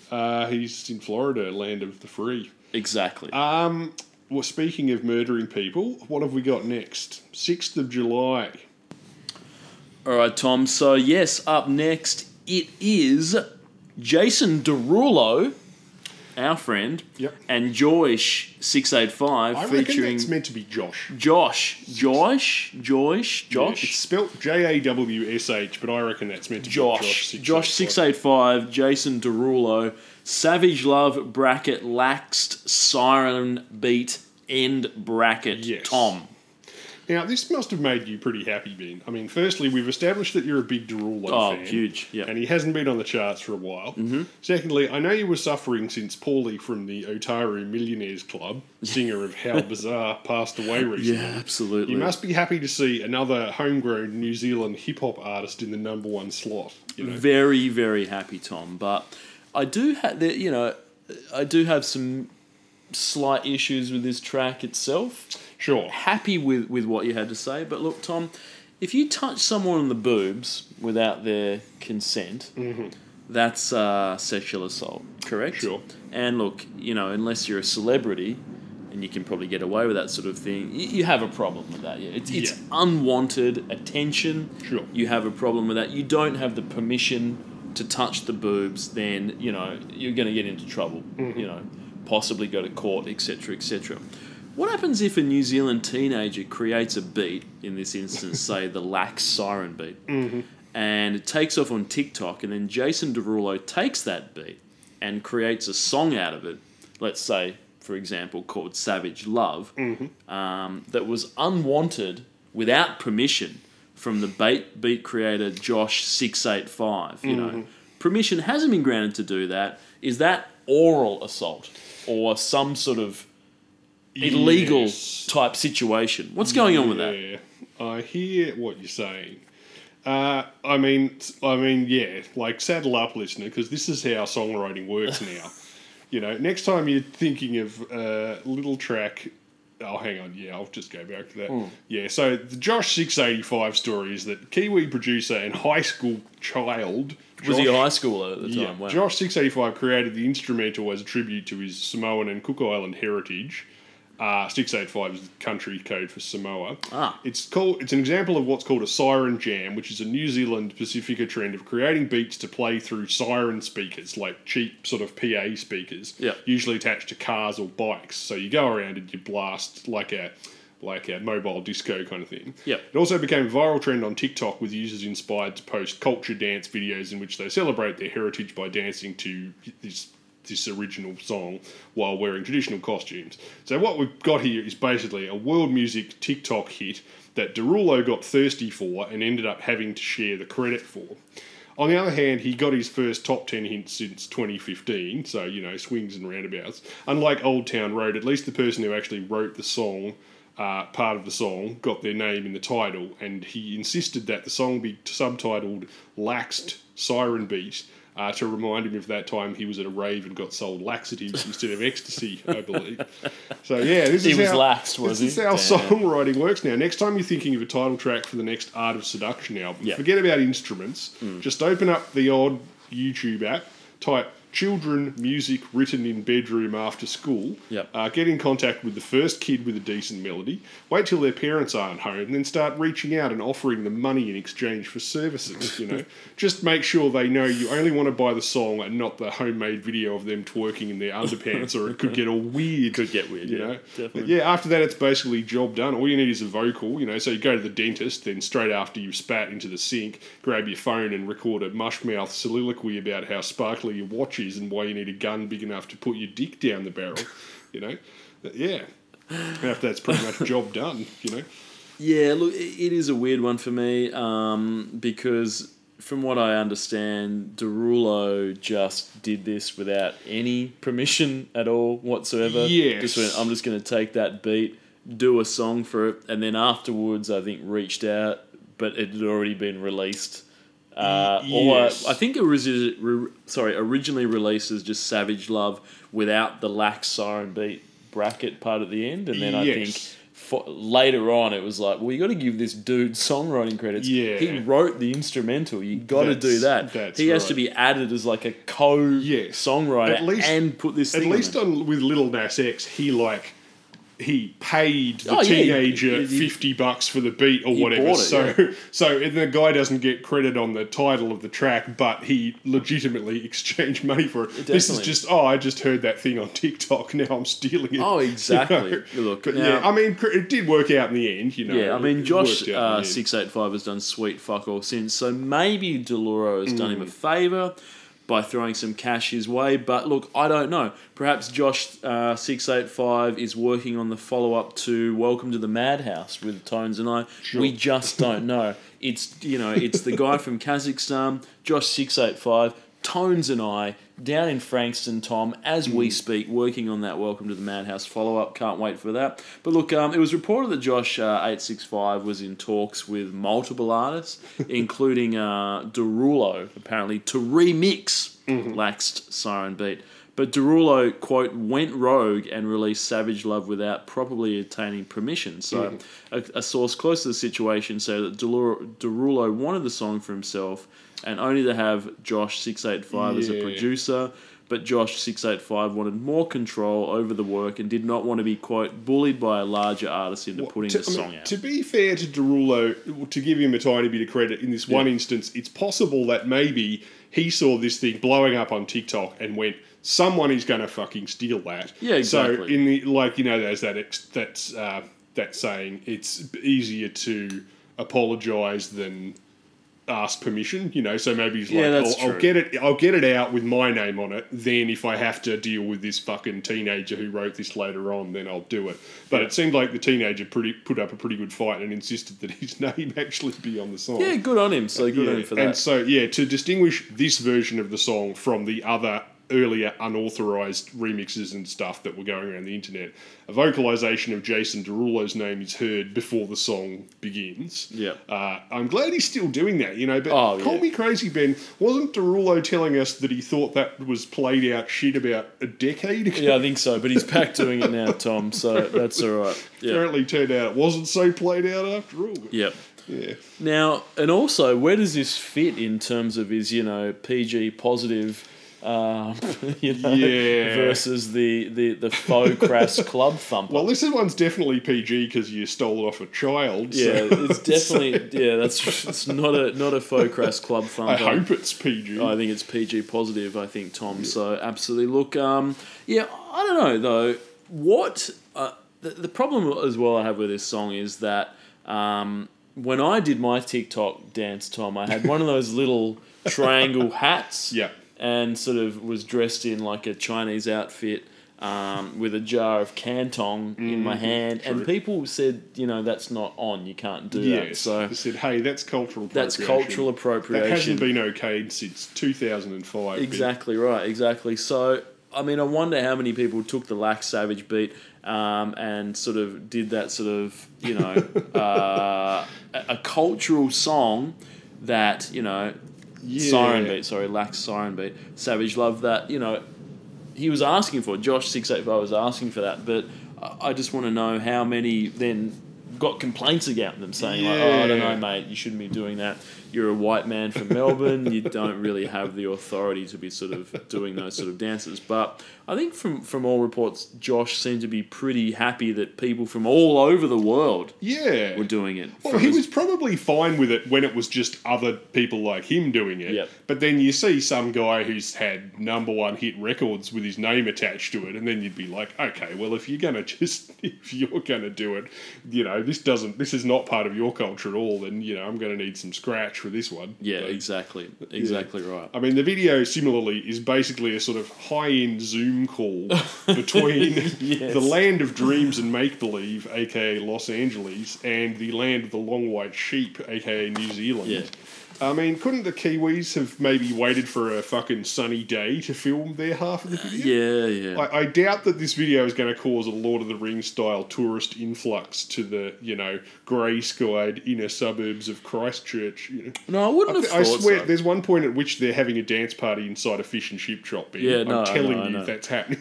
I bet The Weeknd is glad that he filmed that Blinding Lights thing towards the very tail end of 2019, sort of early 2020, because for the rest of the year, every single music video was just, yeah, you're right, sort of, wouldn't it be funny if we did a music video over Zoom? And it's like, well, not really. And this sort of has the production values of that. I'm not trying to shit on New Zealand at all. In fact, I would say the New Zealand half of the Zoom call is by far the less cliche half. Yeah, exactly. I mean, I'm just saying that one of these locations looks slightly more glamorous on camera than the others. Yeah. Although, on the other hand, nobody in the New Zealand half is wearing $2,000 pre-ripped white jeans in 2020 either. That's so, true. you know, maybe they come out on top. The guy in front of the Bain Marie's doing better than, you know, some guy in a mesh vest on the edge of a cliff in Miami. Now, Tom, Josh685, as you mentioned, does have Cook Island heritage. He would probably want to register the website domain www.josh685.cock I imagine. So because the Cook Island website domains don't get a lot of play, and as I learnt from the quality TV show Nathan Barley, you want that. You want to register your domain name in the Cook Islands just so you can get the .cock. So Is that true? yeah, it's .co.ck. So that's the whole joke of that TV series. If you've not seen it, his website is trashbat.cock, and he just says that for the whole series. And you're like, what? And then at the end of the show, like He I think explains. episode 5, he's like, yeah, it's registered in the Cook Islands, and then you can check it out, and that's what it is. If you type in .cock, it just defaults to .co.ck, I believe. So Cook Islands. So that's what he should be doing. Whether he is doing that, I'm not sure if he is. So yeah. He might just have a boring .co.nz website. or Nathan some Barley bullshit. was really underappreciated at the time, wasn't it? I mean, it's difficult to watch because everyone in it is extremely punchable, but yeah. Exactly, I think sort of. They really invented the Vice magazine cunt before Gavin McInnes even realised that they were a thing. The thing is though, because Black Mirror is Also, so popular Nathan. now, like it's like Black Mirror is like Netflix, pretty popular. Yeah. I'm surprised that people haven't went, oh, what else has Charlie Brooker written? Oh, was and then that Charlie gone back Brooker? and and then gone back Ah. and went Nathan Barley, and obviously it has people in it from the Mighty Boosh, etc. Yeah, so. you recognise all the actors Yeah, now, exactly. So yeah. I'm sort of surprised it hasn't had a bit of a second life because it's still, I haven't watched it for a couple of years, but it's still quite funny. Oh, now. yeah, But, and then you got show like, what's it called? What's the Fred Armisen one? Portland. What's that called? What's the Portland show? The one about Portland? Fuck, I can't- Portlandia. Portlandia, yes. Yeah. God damn it. How did I forget that? Yeah, like, clearly people will watch a whole show of hipster jokes, so why not go back to Exactly. the original? Yeah, exactly right. Exactly. What else you got to say about this one? Not much. Lyrics. Yep. Employing Tom's independent three-way artistic nominative classification algorithm Yep. system, or titwank. This is a pretty straightforward category A, or I Want to Bone You song. Yeah. The slight wrinkle here is that Derulo is not in the driver's seat for once. Baby, I hope this ain't karma because I get around. You want to run it up, I want to lock it down. Usually don't be falling fast. You got a way of making me spend up all my cash, which doesn't rhyme with fast, but never mind. Every night and every day, I try to make you stay, but your savage love, did somebody break your heart? Looking like an angel, but your savage love. When you kiss me, I know you don't give two fucks, but I still want that.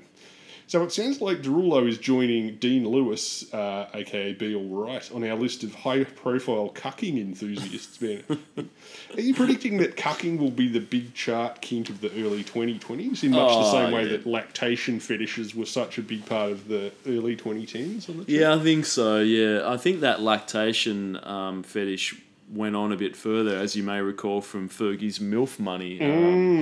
But that's 100% pure lactation. fetish, correct. But maybe it will do. Yeah, I think so. Yeah. I hope so. He sounds like he's really getting off on her kicking him into the gutter and telling him he's been very, very naughty. Yeah. Derulo loves that sort of shit, I think so. Also, that it has that very basic. God, there was another song that had that pretty much exactly the same line in it. Like, it was Drake, where it was like talking about going out with Rihanna, saying like, she's treating me the same way I treated other people, when it turned out it didn't feel very good. It's like, oh yeah, really, you fucking genius, sure. Yeah. But I mean, you think, well, at least at some point that occurred to you that. Do you think he learned anything from it? Probably not. Sure, but, well, not to haggle with New Zealand fucking teenagers because they will fuck you up. Yeah, absolutely This right. one, but yeah, whether Drake learned anything from tangling with Rihanna, I don't know. I doubt it, yeah. Probably not. Sure, what do we got next then? Oh, time up next, 3rd of August. Oh, we're more than halfway through the year. It's Taylor Swift, Yeah, Cardigan. only 1 week. 1 week of for this Taylor. one, yeah, exactly. Yeah, she's Look, Taylor's back. This is one of 2 pandemic albums. we'll Yeah, learn on. I know. She dropped 2 pandemic Yeah. albums in 2020, so it goes to show that when locked in at home, Taylor's Yeah. still work ethic. Just get the fucking Yep. content out there. You can't stop her. Look, I guess because of the fact she probably was at home and doing a lot of the songwriting collaboration probably over Zoom, this is a bit more stripped back. Not as poppy Yes. as some of her other stuff. Look, dare I say, this falls into boring as shit. territory, or for me, I'm with you. It's funny, like we've talked about this before, but there are some people who prefer the more the sort of more acoustic-ish, like it's sort of very quote, country sort of early material. And the slightly as opposed to her more recent. What was that called? Her more recent album, which is Midnights, which is very electro sounding, Yep. and some of her other collaborations with that one. This, so this is a debut single from her 8th studio album, Folklore.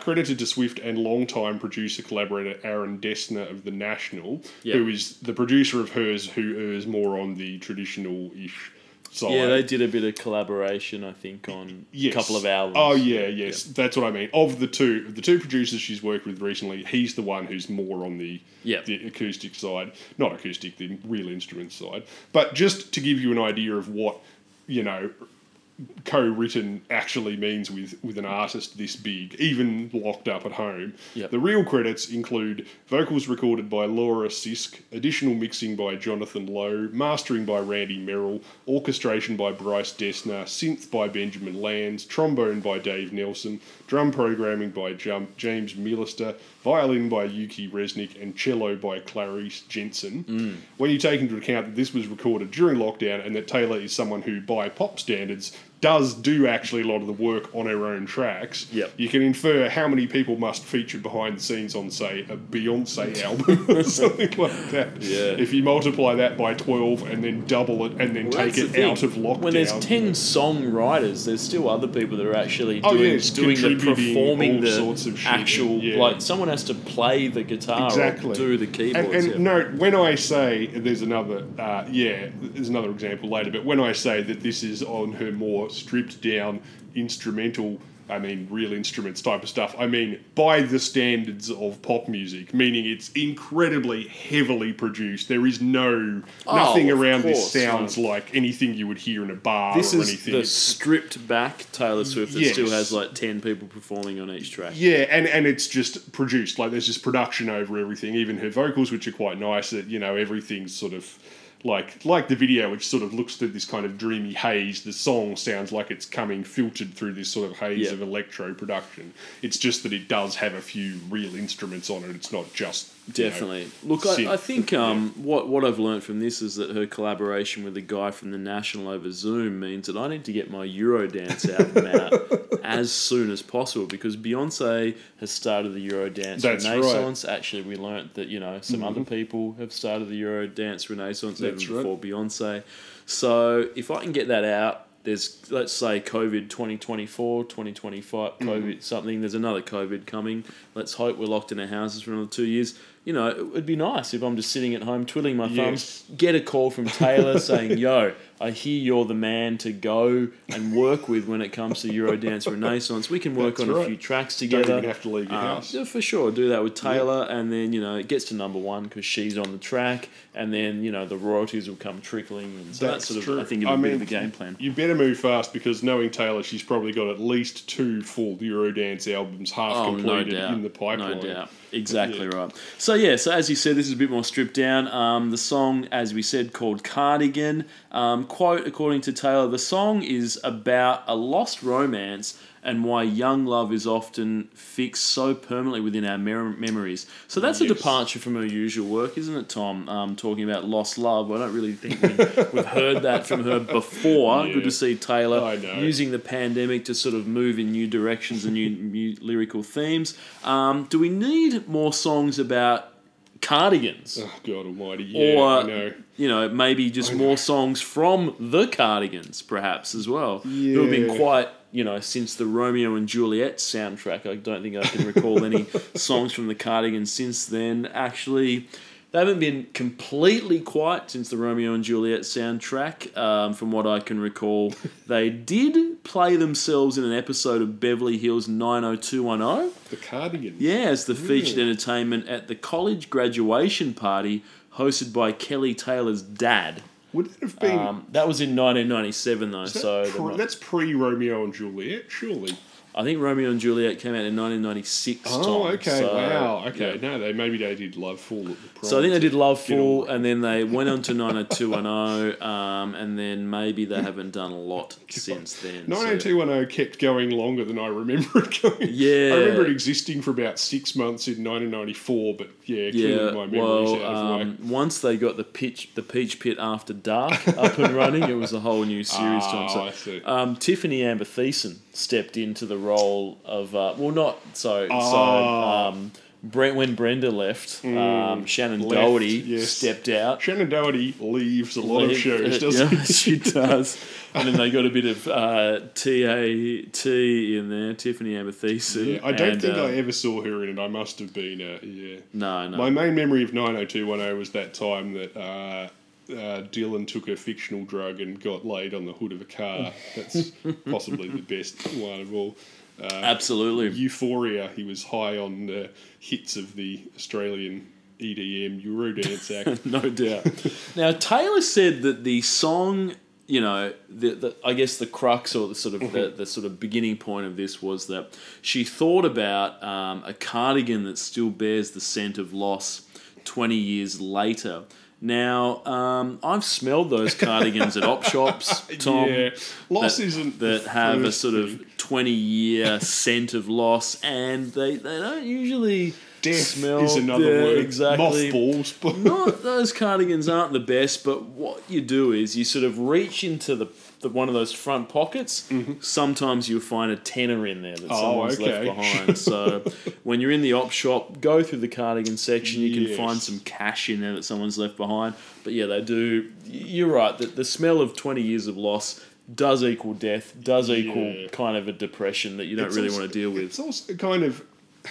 It's a weird thing to name your song after because it's also kind of a cliche of what people think of Taylor Swift being like in some ways, like the cliche of her being sort of this kind of slightly very white, very middle class kind of slightly wet performer, and a cardigan is such a sort of soft, cuddly, it's like calling yourself great big cup of milky tea or something, calling a song that or something. I mean, it's maybe she did that on purpose, but I'm not quite sure. I think Tom, what you'll see is that for me, this song demonstrates that Taylor is a big fan of the Wu-Tang Clan. Oh, okay. Because you think about this for a second, okay? Wu-Tang Clan, Wu-Wear.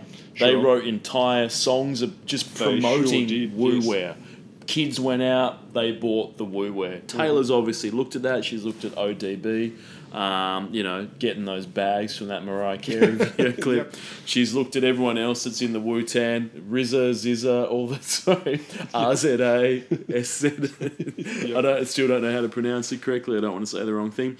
But what has happened is that Taylor has seen that the Wu-Tang Clan have written songs about the Wu-Wear, sold that on. She's written this song called Cardigan. What has she done? She's gone on to, she's got a merch store, of course she does, Tom, that's Taylor Swift, and she's selling a knit cardigan with silver star patches on the elbows representing this song. Really? Yes, Oh, she God. has done. She did do that. So this is effectively a Wu-Wear song. Sure. She's writing a You're song right. about cardigan, then she's just fucking flipping cardigans out the door.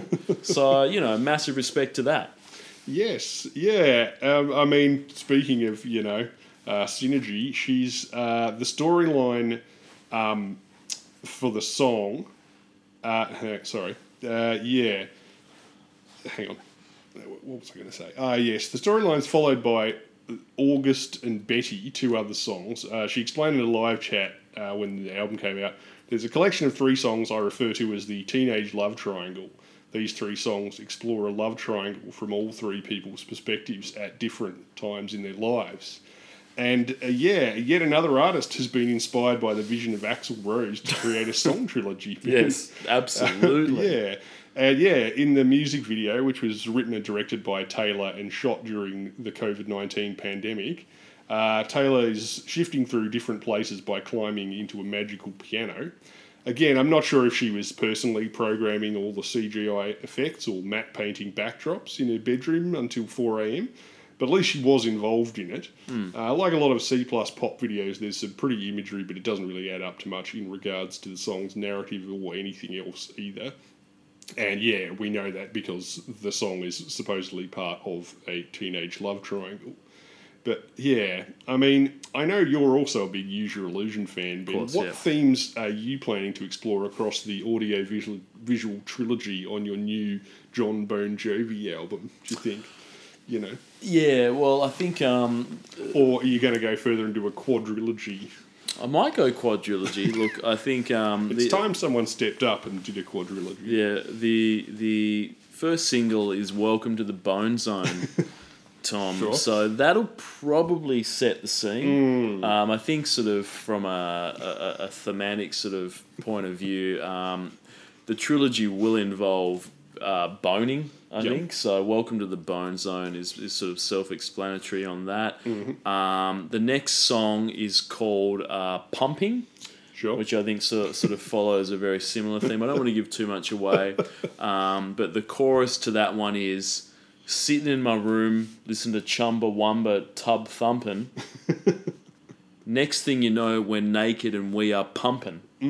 So that's sort of like, and I think that's sort of a real life sort of scenario where I think a lot of people probably are sitting around listening to sort of Chumbawamba tub thumping, and that would lead into some sort of sexual intercourse, I think. So I think "Welcome to the Bone Zone" sets that sort of pumping thing, and then into that, boning into pumping. So I think That that's sort of what follows it it's on. going to follow Yeah. on into that. And then the third song is sort of, I think it's a story as old as time where you're out on the street, just walking down the street, you see someone running out of Zammels the jeweler or some other high-end jewelry shop, and they're getting chased by the cops. Yeah. And they've run past you, and you've got a glimpse of their face, you've seen them, and then they've escaped, and then all the security footage is all deleted, and the cops Yeah. come up to you and say, you saw the person that committed this crime. Yeah.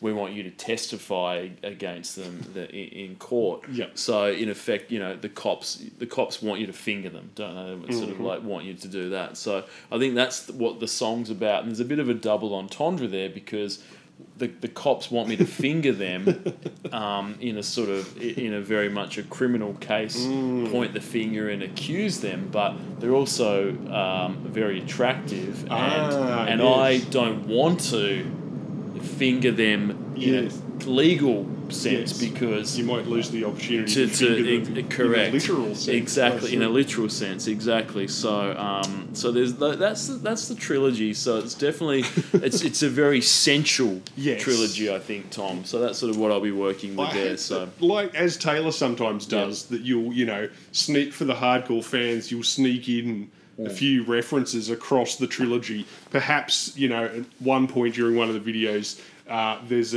a storm which could be a reference to Bonus Storm, one of your earlier musical Correct. acts. And during that storm, perhaps in the background, somebody might be so driven to madness by the southern bonus storm, if you will, Yep. that they dive through perhaps a giant boner-shaped cake that happens to be precariously balanced I think on so. the edge yeah. of a table in the background. Well, much like Taylor Swift, I'll be leaving a lot of Easter eggs in the material, Tom, for the fans to get in there, I think. So certainly that's what I'm doing. And yeah, you're right. You want to sort of create that sort of trilogy where there's some of the same themes that are throughout. Yes. And I think at the end of that, people can sort of see that.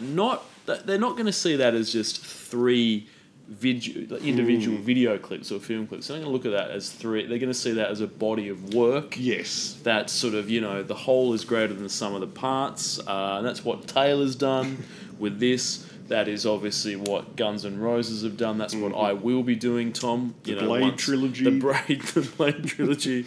Exactly right. Exactly. So that's the aim with that. The So Matrix, each one better than the last. each one better Yeah. than last, for sure. They all added up to something really, really special. So, Yeah. absolutely. Lyrics?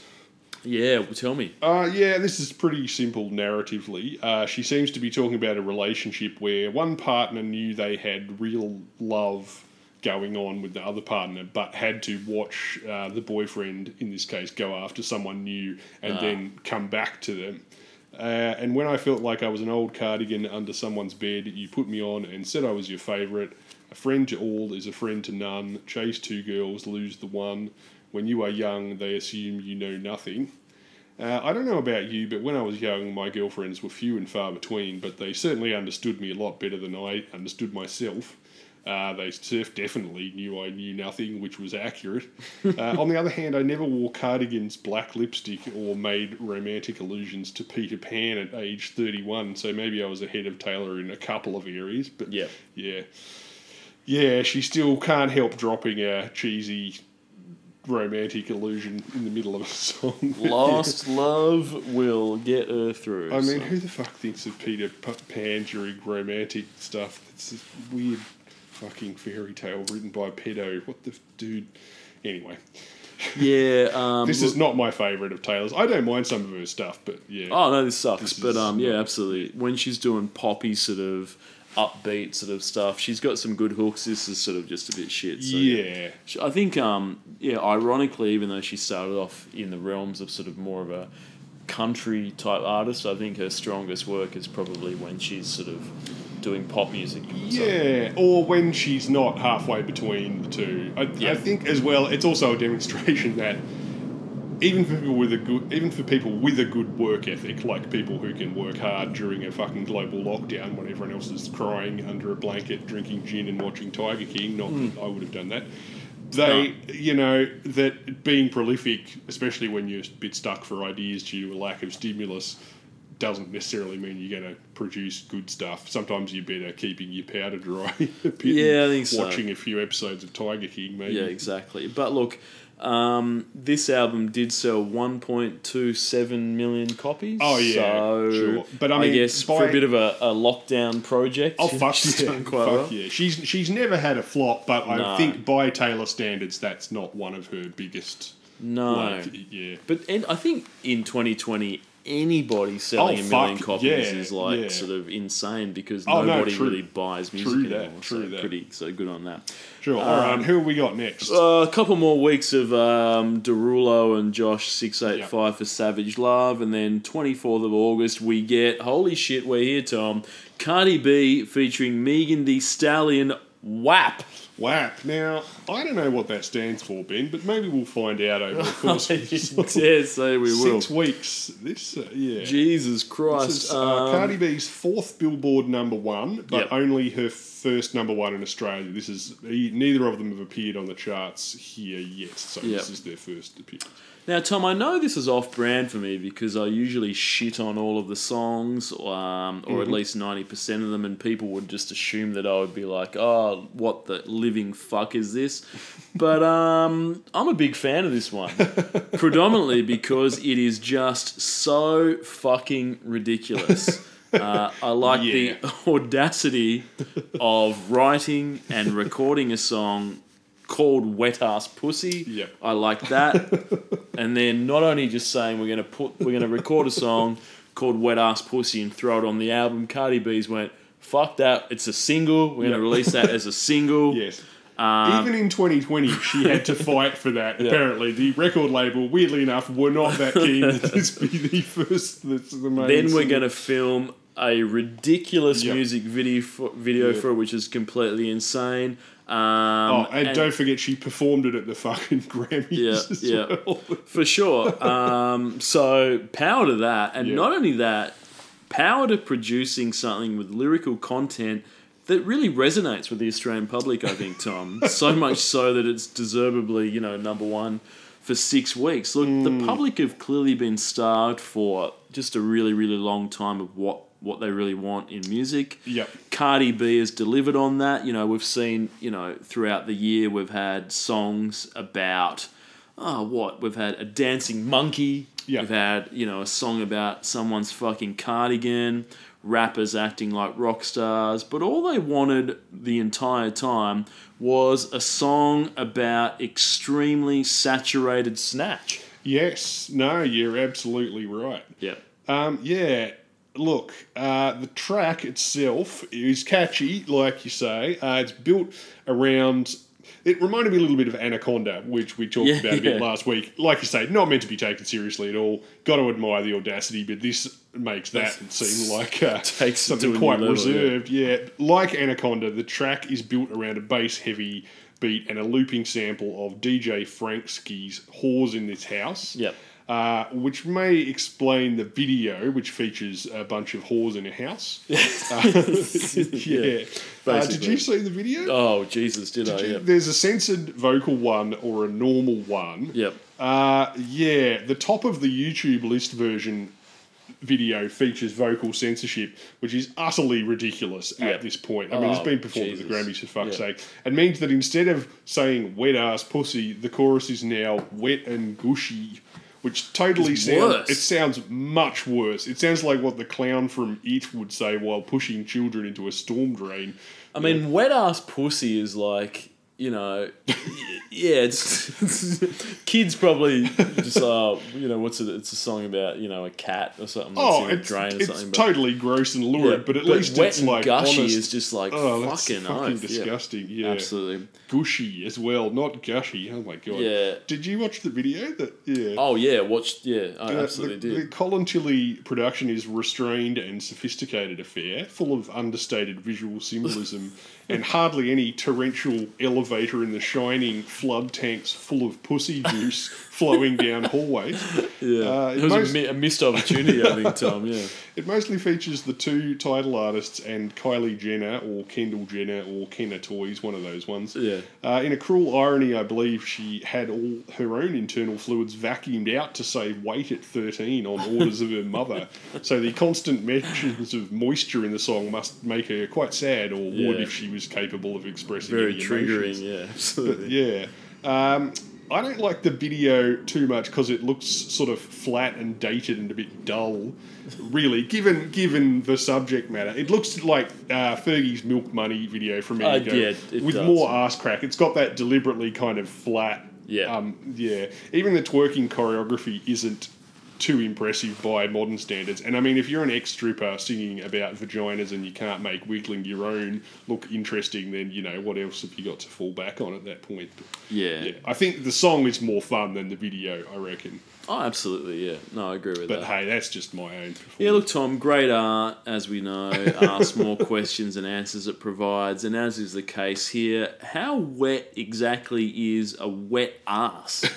When it comes to pussy. I mean, Cardi B has provided the answer early in the piece with the line, bring a bucket and a mop for this wet-ass pussy. Now, it was, Jesus Christ, it would seem that Cardi B's snatch is, like one of those great geysers in Iceland, Yep.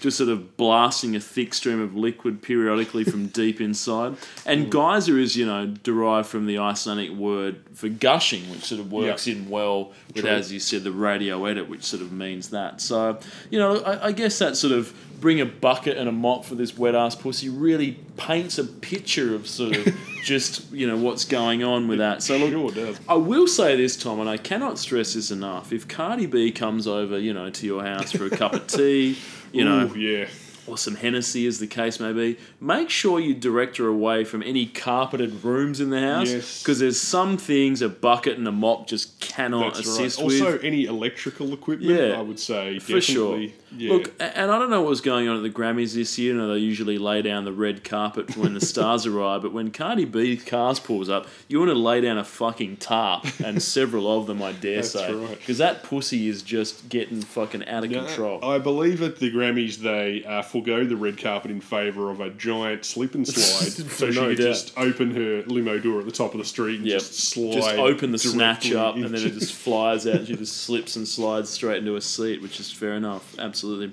Now, I don't know. I assume, Tom, you've got a lot of lyrical highlights to this because the whole song is just a lyrical highlight. But I think I think for me the lyric, he bought a phone just for some pictures of this wet ass pussy, is a highlight for me because I'd like to imagine the scenario where Cardi B's man is just at like the Vodafone shop looking to upgrade to the iPhone 12.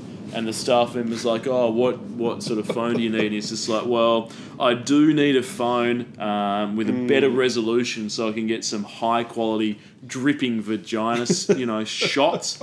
And look, and I know what he means though. Look, I don't really I'm not going to criticise the man when it comes to that, front about purchasing a phone for the wet ass pussy.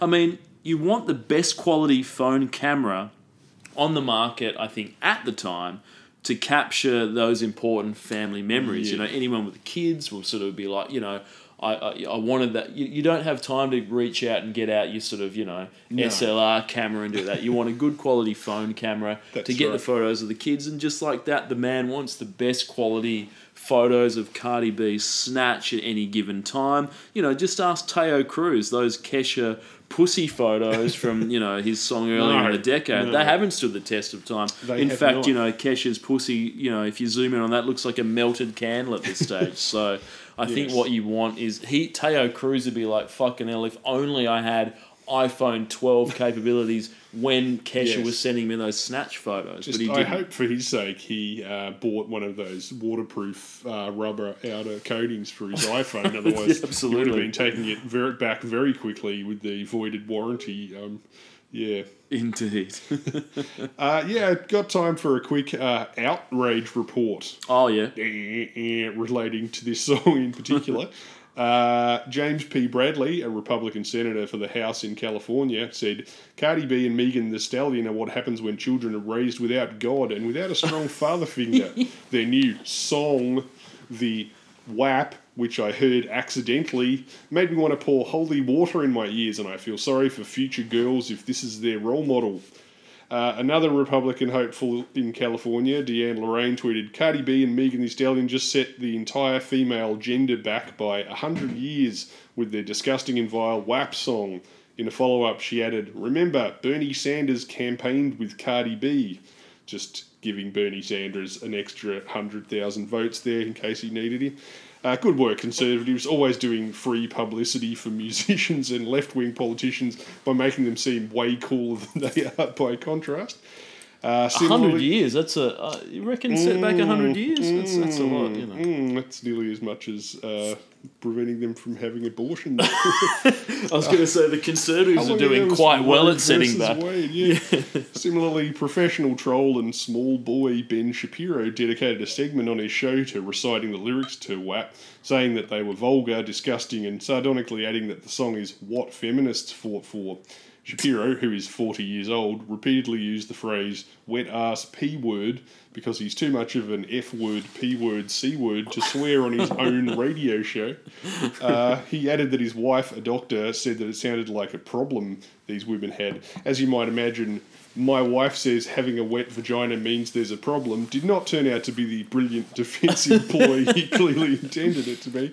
If you can't figure that out, then the nuanced idea that feminism includes the right to sluttishly wallow in your own sexuality the way men have been doing for thousands of years is going to be a bridge too far. In an interview with Billboard, very popular woman of the moment, Carol Baskin from Tiger King, criticised the lurid video, saying that the worst part of it is that it glamorises the idea of rich people having tigers as pets, which they do in the video. Cardi responded, I'm not going to engage with Carol Baskin on that. Like, that's just ridiculous, Like, girl, you killed your goddamn husband. And when the song was performed at the Grammys, it drew 80 complaints to the FCC.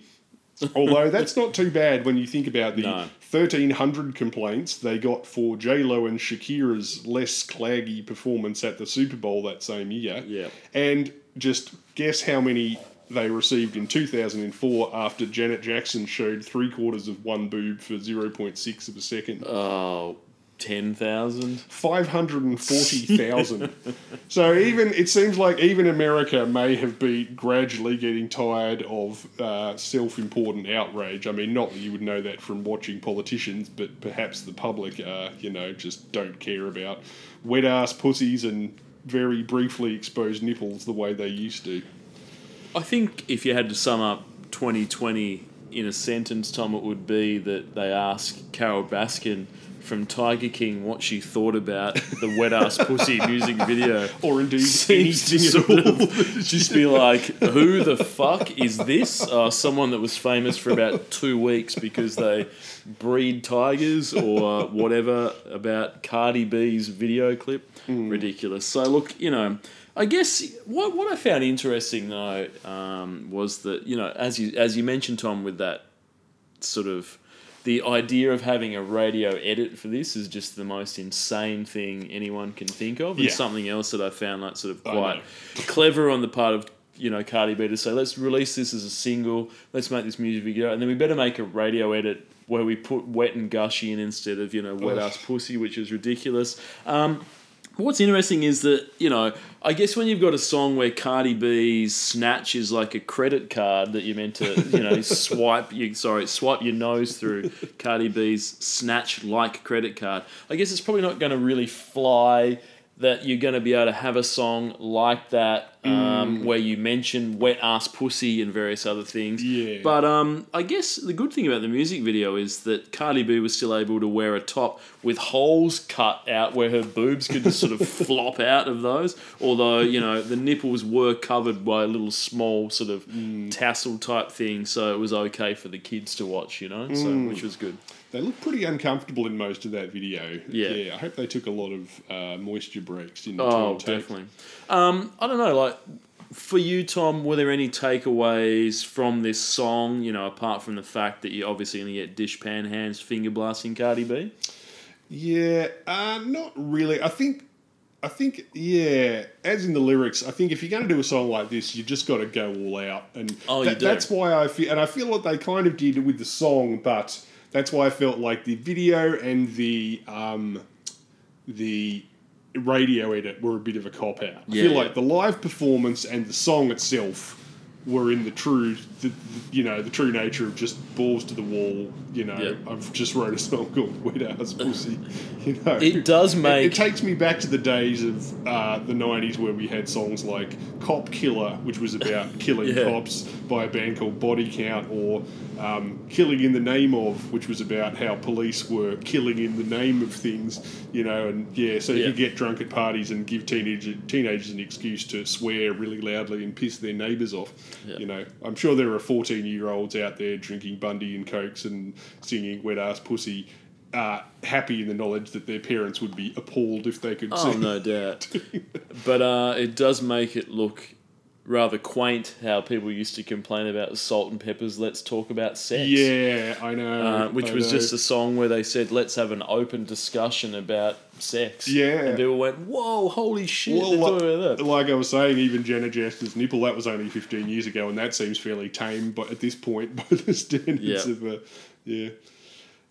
lyrics, extra large and extra hard. Put this pussy right in your face. Swipe your nose like a credit card. Like you say, the lyrics go all out and don't pretend otherwise, a bit like Anaconda. If your song's called Giant Cock or Gaping Vagina, then, yes, it would be funnier if it was about Antiques Roadshow, but realistically, people are going to want to hear you do the full 2 Live Crew filth parade, Yep. The only thing I find weird about it is bragging about how wet your pussy is. Unless you're sort of post-menopausal or suffering from a medical condition, I would have thought that bragging about being able to get a wet pussy would be like a dude bragging that he can achieve an erection. Oh yeah, fair point. That's about 60% of hair metal and gangster rap. Yeah.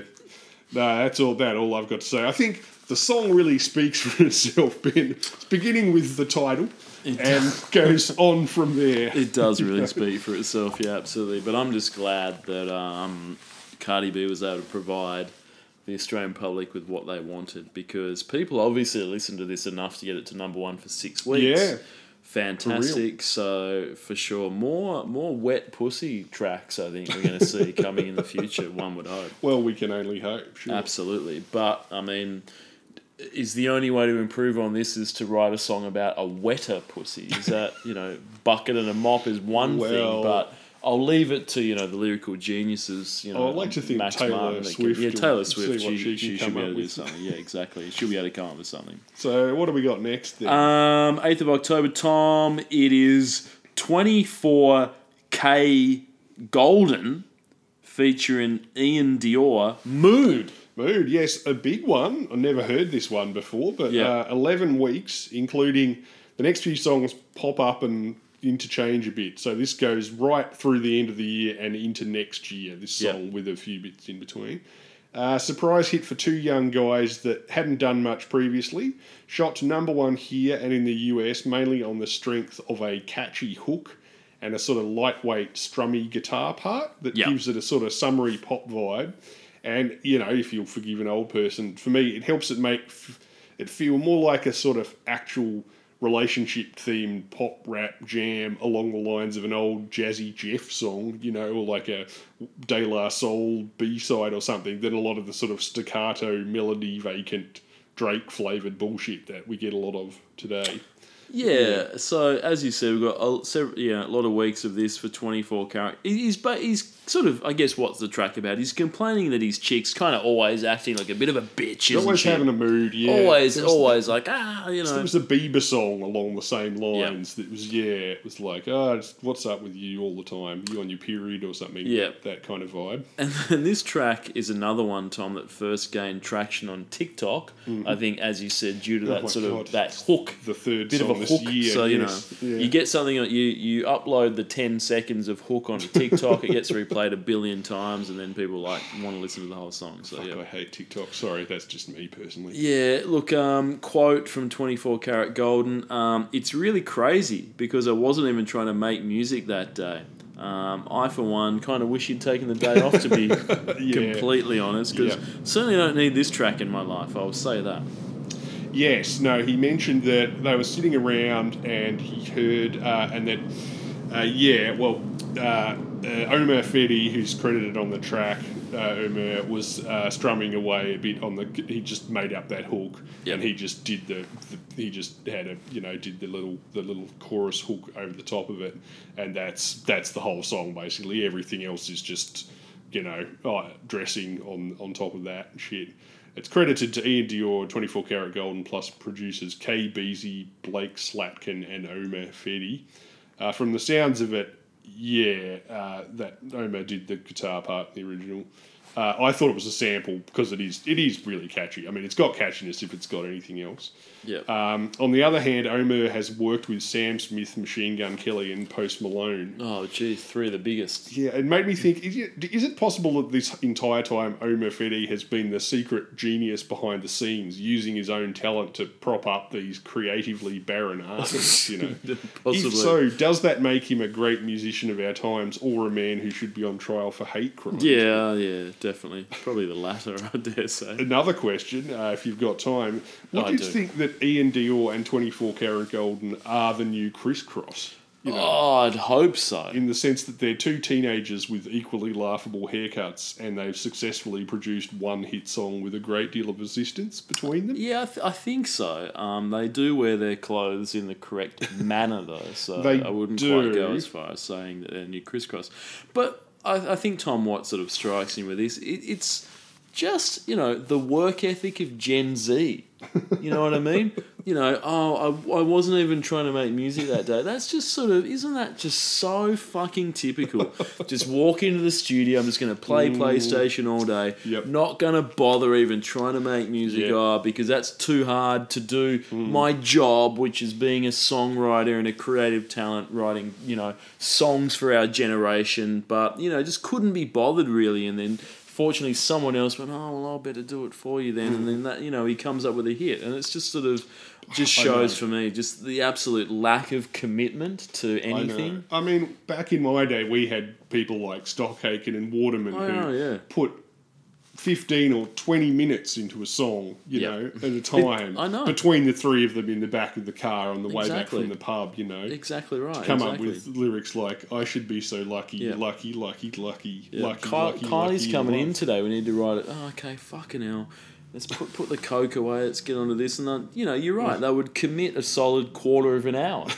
and they'd come up with a song. Whereas nowadays the kids are like, I don't want to do it. I don't even want to do music today. So I'm just going to play the PlayStation, and like someone else has to do it for them, and then they just, why are you always in a mood? And then they sort of, just do that. I mean, it's easy for me to look at this and think, well, I could make a good song if I had 3 separate producers working on it. Yeah. But, I mean, back in the day, Stockache and Waterman, they only had a Nintendo ROB to do the production. I know on they did. on Absolutely. their thing. They were doing it all on a Commodore 64, I think. As anyone who's ever used one, take 20 minutes to move one small plastic disc from one side of a Nintendo joypad to the other side. It was a slow way to write songs. Exactly right. Yeah. Exactly. Look, so 24 Karat Golden, since this track, he's released 11 non-album singles. Yeah. All of which have failed to chart. So he's following the Tones and I. He's following the Tones and I and Iggy Azalea sort of route of just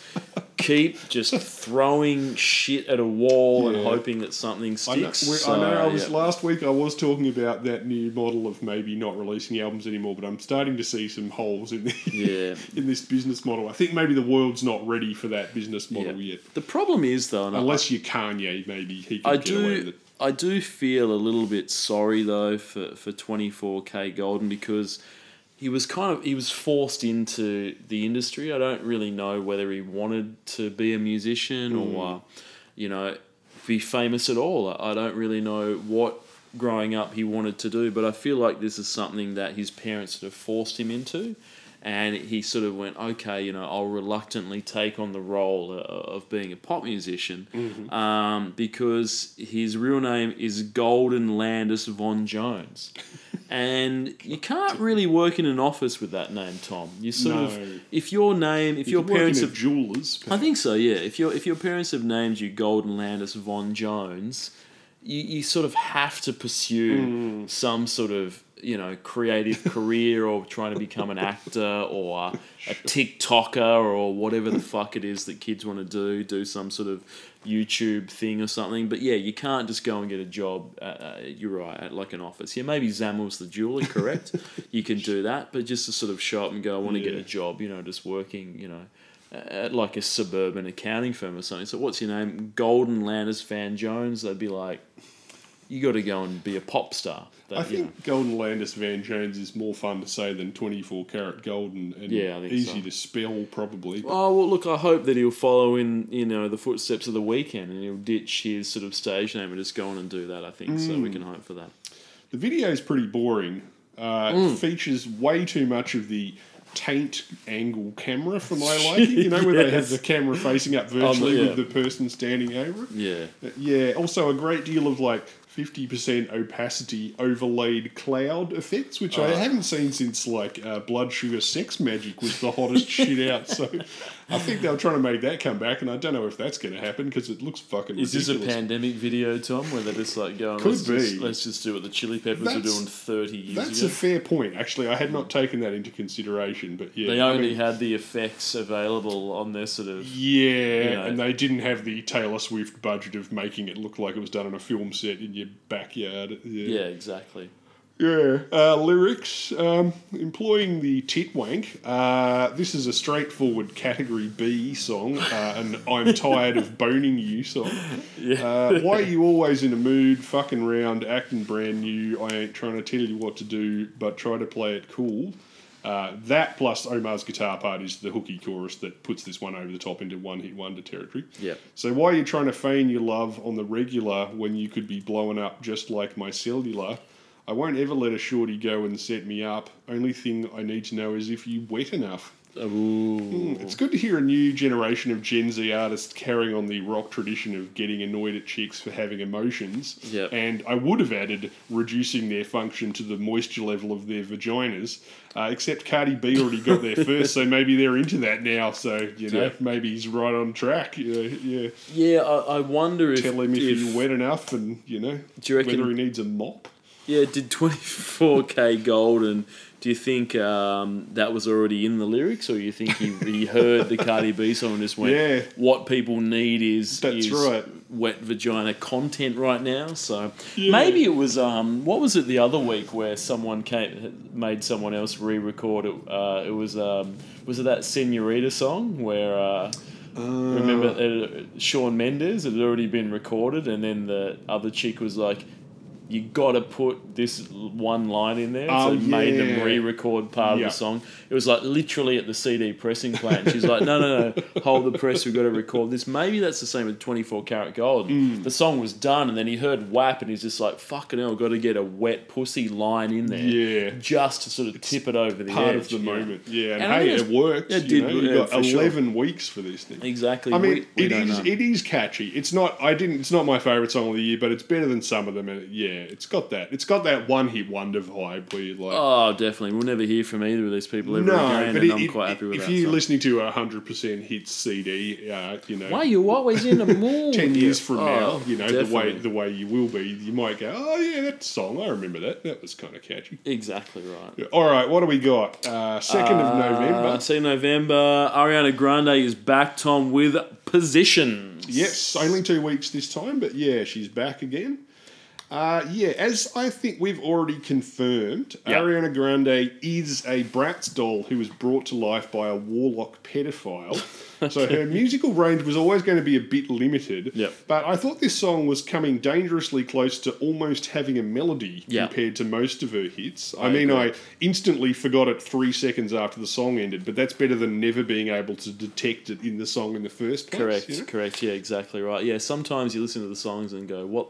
It's sort of just ended. I don't really know what's happened. It's I just was sort of, waiting for it to start. It's just It's her been kicking 3 her legs minutes up and down on the bed. But this time, you're right, yeah, definitely a bit of a melody in there. And what I like about this song, Tom, is that we get Ariana here. She's provided us with a bit of a sneak peek into the future.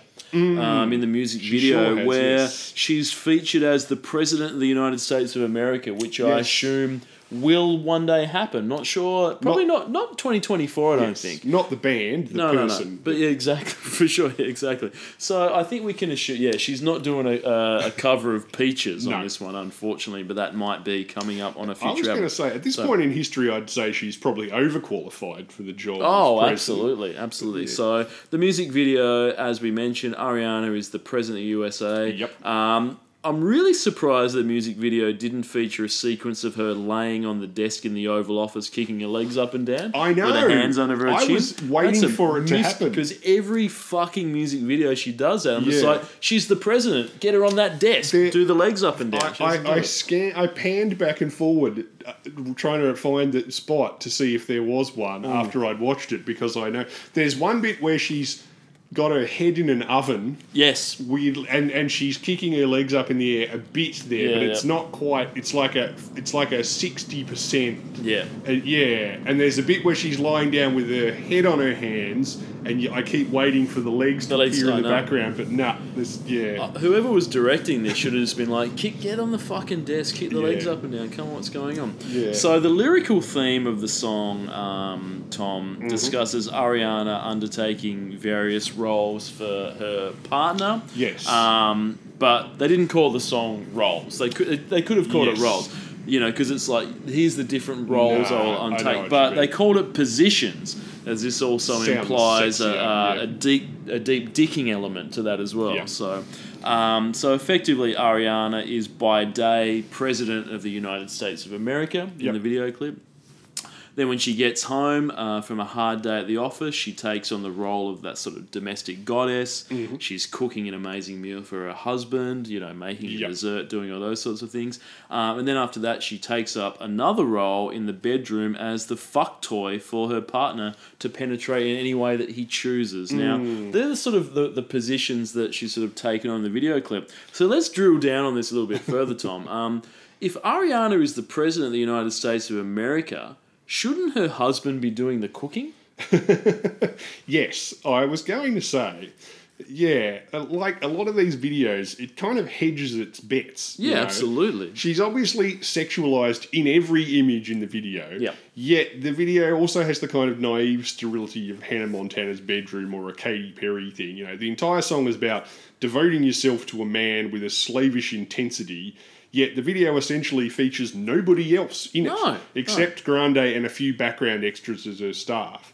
Like some 80s Playboy playmate, she's like writhing around in the kitchen getting all flowery in lingerie and heels despite being totally alone and lacking even the actual nudity of the softcore thing that they're evoking. It's like, this is sort of like titillation for the generation of empowerment via Instagram, and it's suitably weak as piss, I reckon. At one point she says fuck in the lyrics, and that's much racier than anything that happens on screen in the whole video, you know. And similarly, the entire sort of self-validated woman concept is slightly let down by every word in the whole song. Oh, no doubt. And every outfit choice in the video. Yep. But hey, maybe I'm being unreconstructed, you know. Obviously, a female president should be able to dress how they want. Oh, of course, yeah, definitely. Do you reckon Hillary Clinton could have improved her chances with the American public if she dressed exclusively in 11-inch lucite stripper heels like Ariana Grande does in every single shot? I think so. I think she could have, yeah, absolutely. Look, I mean, yeah, she's been hard at it all day in the music video. Yes. You know, we don't see behind the scenes, but look, maybe she had to meet with Scott Morrison That's or right. invade Iraq or something like that. But, you know, the whole point of, I guess, the song is that it's like, you know, I'm going to do all these, as your partner, I'm prepared to sort of cook for you, I'm prepared to clean for you, I'm prepared to then, you know, get boned by you, you know, all those sorts of things for sure. But I think probably including those things with being the president of the United States of America, maybe just took it a step too far for me. Maybe she could have just been Ariana Grande, the pop star. Maybe she could have just done that. I'm a pop singer. I'm going to also... But even then, Ariana Grande's not coming home and cooking the dinner. She'd have some sort of... You know, she'd be getting Uber Eats or she'd have like probably a live-in chef or some shit like that. That's right. Or if you want to actually contrast it, why not do something interesting in the video and have the guy doing the concept of the verses? Like, why not have her acting as the president and having a guy doing all of the stuff that she's talking about in the video? So she's just singing in his role, like he's devoting himself to her and doing all of the actual shit. Oh, like, exactly. You know, you've been, like you say, you've been in the office all day, then you've got to put on a fucking Madonna costume, take all the rest of your clothes off and roll around on the kitchen bench, you know? Exactly. I don't think Obama was fucking coming home and cooking up the meals. George W. Bush probably, he had the barbecue pit. I reckon he would have been coming home. And he had a full on man cave, I reckon. He would have posters come up. home from a day of being president, had a full hog on the rotisserie, I reckon, every day and just crushed that down, I think. So 10-kilo bag of pretzels next to the sofa. Absolutely. So the song Positions is off the album, also called Positions, okay. Tom. This is the first single. The follow-up single to this track was called 34 plus 35, which adds up to, wait for it, 69, Tom. Oh, my God. How do you decode these So Flow Rider has his blowjob anthem, obviously, and now Ariana hits us with a 69er anthem, just in case you're bad at maths, obviously. 34 and 35 adds up to 69, and she spells that out in the track at the end of the song with the lyric 34-35 means I want a 69 with ya. So she says that at the end, just in case you're going, what the fuck is this song about? I cannot figure this out at all because I am a child of the American education system and unable to do simple addition. Therefore, I don't know what Ariana's new song's about. And then at the end, she says 34 and 35, 69. And everyone's like, oh, okay, got it. Yep, absolutely, which is fantastic. And the other, but you know, lyrics during the course of the song include, can you stay up all night, fuck me until the daylight. So we sort of know where we're going with that. And Ariana advises us in the lyrics to the song that she's been drinking coffee, so she's caffeinated enough for some all-night deep dicking. So that's probably... My age, that sounds nightmarish, frankly. Yeah, absolutely, yeah, for sure. Yeah, I don't know. It's... I don't know. Yeah, I don't really know. 36 hours without sleep in order to service the needs of a hyper-caffeinated Bratz doll brought to life by a warlock pedophile. Like, I don't think Ariana who's Grande... also the president. I don't think she needs 12 hours of deep dicking, personally. I don't think she personally wants that. I think she's exaggerating. So I think the song is sort of... Yeah, you're right, for sure. So I mean, I'm impressed that she came up with that complex mathematical code. It was like when... Britney invented that clever wordplay of "if you seek Amy," but then was terrified that people wouldn't be able boys to and all girls, decode if you this seek Amy. Enigma-style cipher, so she had to introduce the song with a bit explaining what it was in the form of a news If you report. seek Amy, fantastic, which is fantastic. So yeah, anyway, so 34 and 35 positions. I think we're seeing a bit of Yes. a theme in this sort of. She's also got a song called Walking Side to Side, which is about being so thoroughly railed that you can't walk properly anymore. Okay, Great. fantastic. That was another big hit by the 12-year-old looking songstress. Lyrics credited to producers Killer B, Mr. Franks, London on the Track, and TB Hits, plus Just Acoustic, Angelina Barrett, Niger, and the Caucasian Ariana Grande. Ooh. Boy, I'm trying to meet your mama on a Sunday, then make a lot of love on a Monday. Never need no one else, babe, because I'll be switching them positions for you. Cooking in the kitchen, and I'm in the bedroom. I'm in the Olympics, way I'm jumping through hoops. That's not an Olympic event. Know my love, infinite. Nothing I wouldn't do that I won't do, switching for you. The video, I suspect, is an attempt to counteract the extremely old-fashioned nature of those lyrics. I mean, this is some food on the table when I get home, Stepford wife stuff, you know, which is fine if that's how she's genuinely feeling about some dude at the time.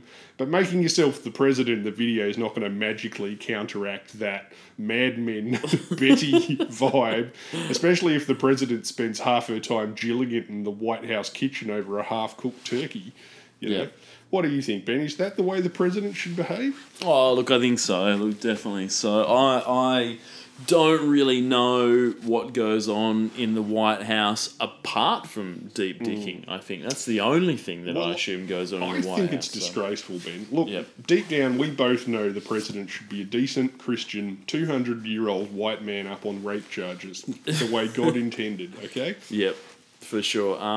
What do you think about Melania Trump? She would have been sort of in there doing the Ariana Grande style cooking in the kit, making the meals. Oh, and yeah, that sort of thing. So- she's deeply familiar with pots and pans. She definitely knows what they are and how to operate them, I'm sure. She's cooked many a complicated meal, that lady. yeah, exactly. So she right. wasn't out the back getting railed by 7 to 8 Secret Servicemen most of the time in a Yeah, and look, to be giant, fair, thoroughly locked bedchamber ensuite outdoor area. but to be fair on her though, I think that she probably, if she doesn't prepare those meals, she probably wanted to, but then just knows that the husband's, you know, really just needs a quarter pounder or 6, and that's it. So there's you know, not much point cooking complicated shit for a guy whose idea of haute cuisine is a well done steak with ketchup on top of it. Yeah, exactly. So, look, it's this is a great song, and I thoroughly enjoyed the sort of glimpse into the future because I imagine it'll be like that Simpsons episode where Donald Trump was the president,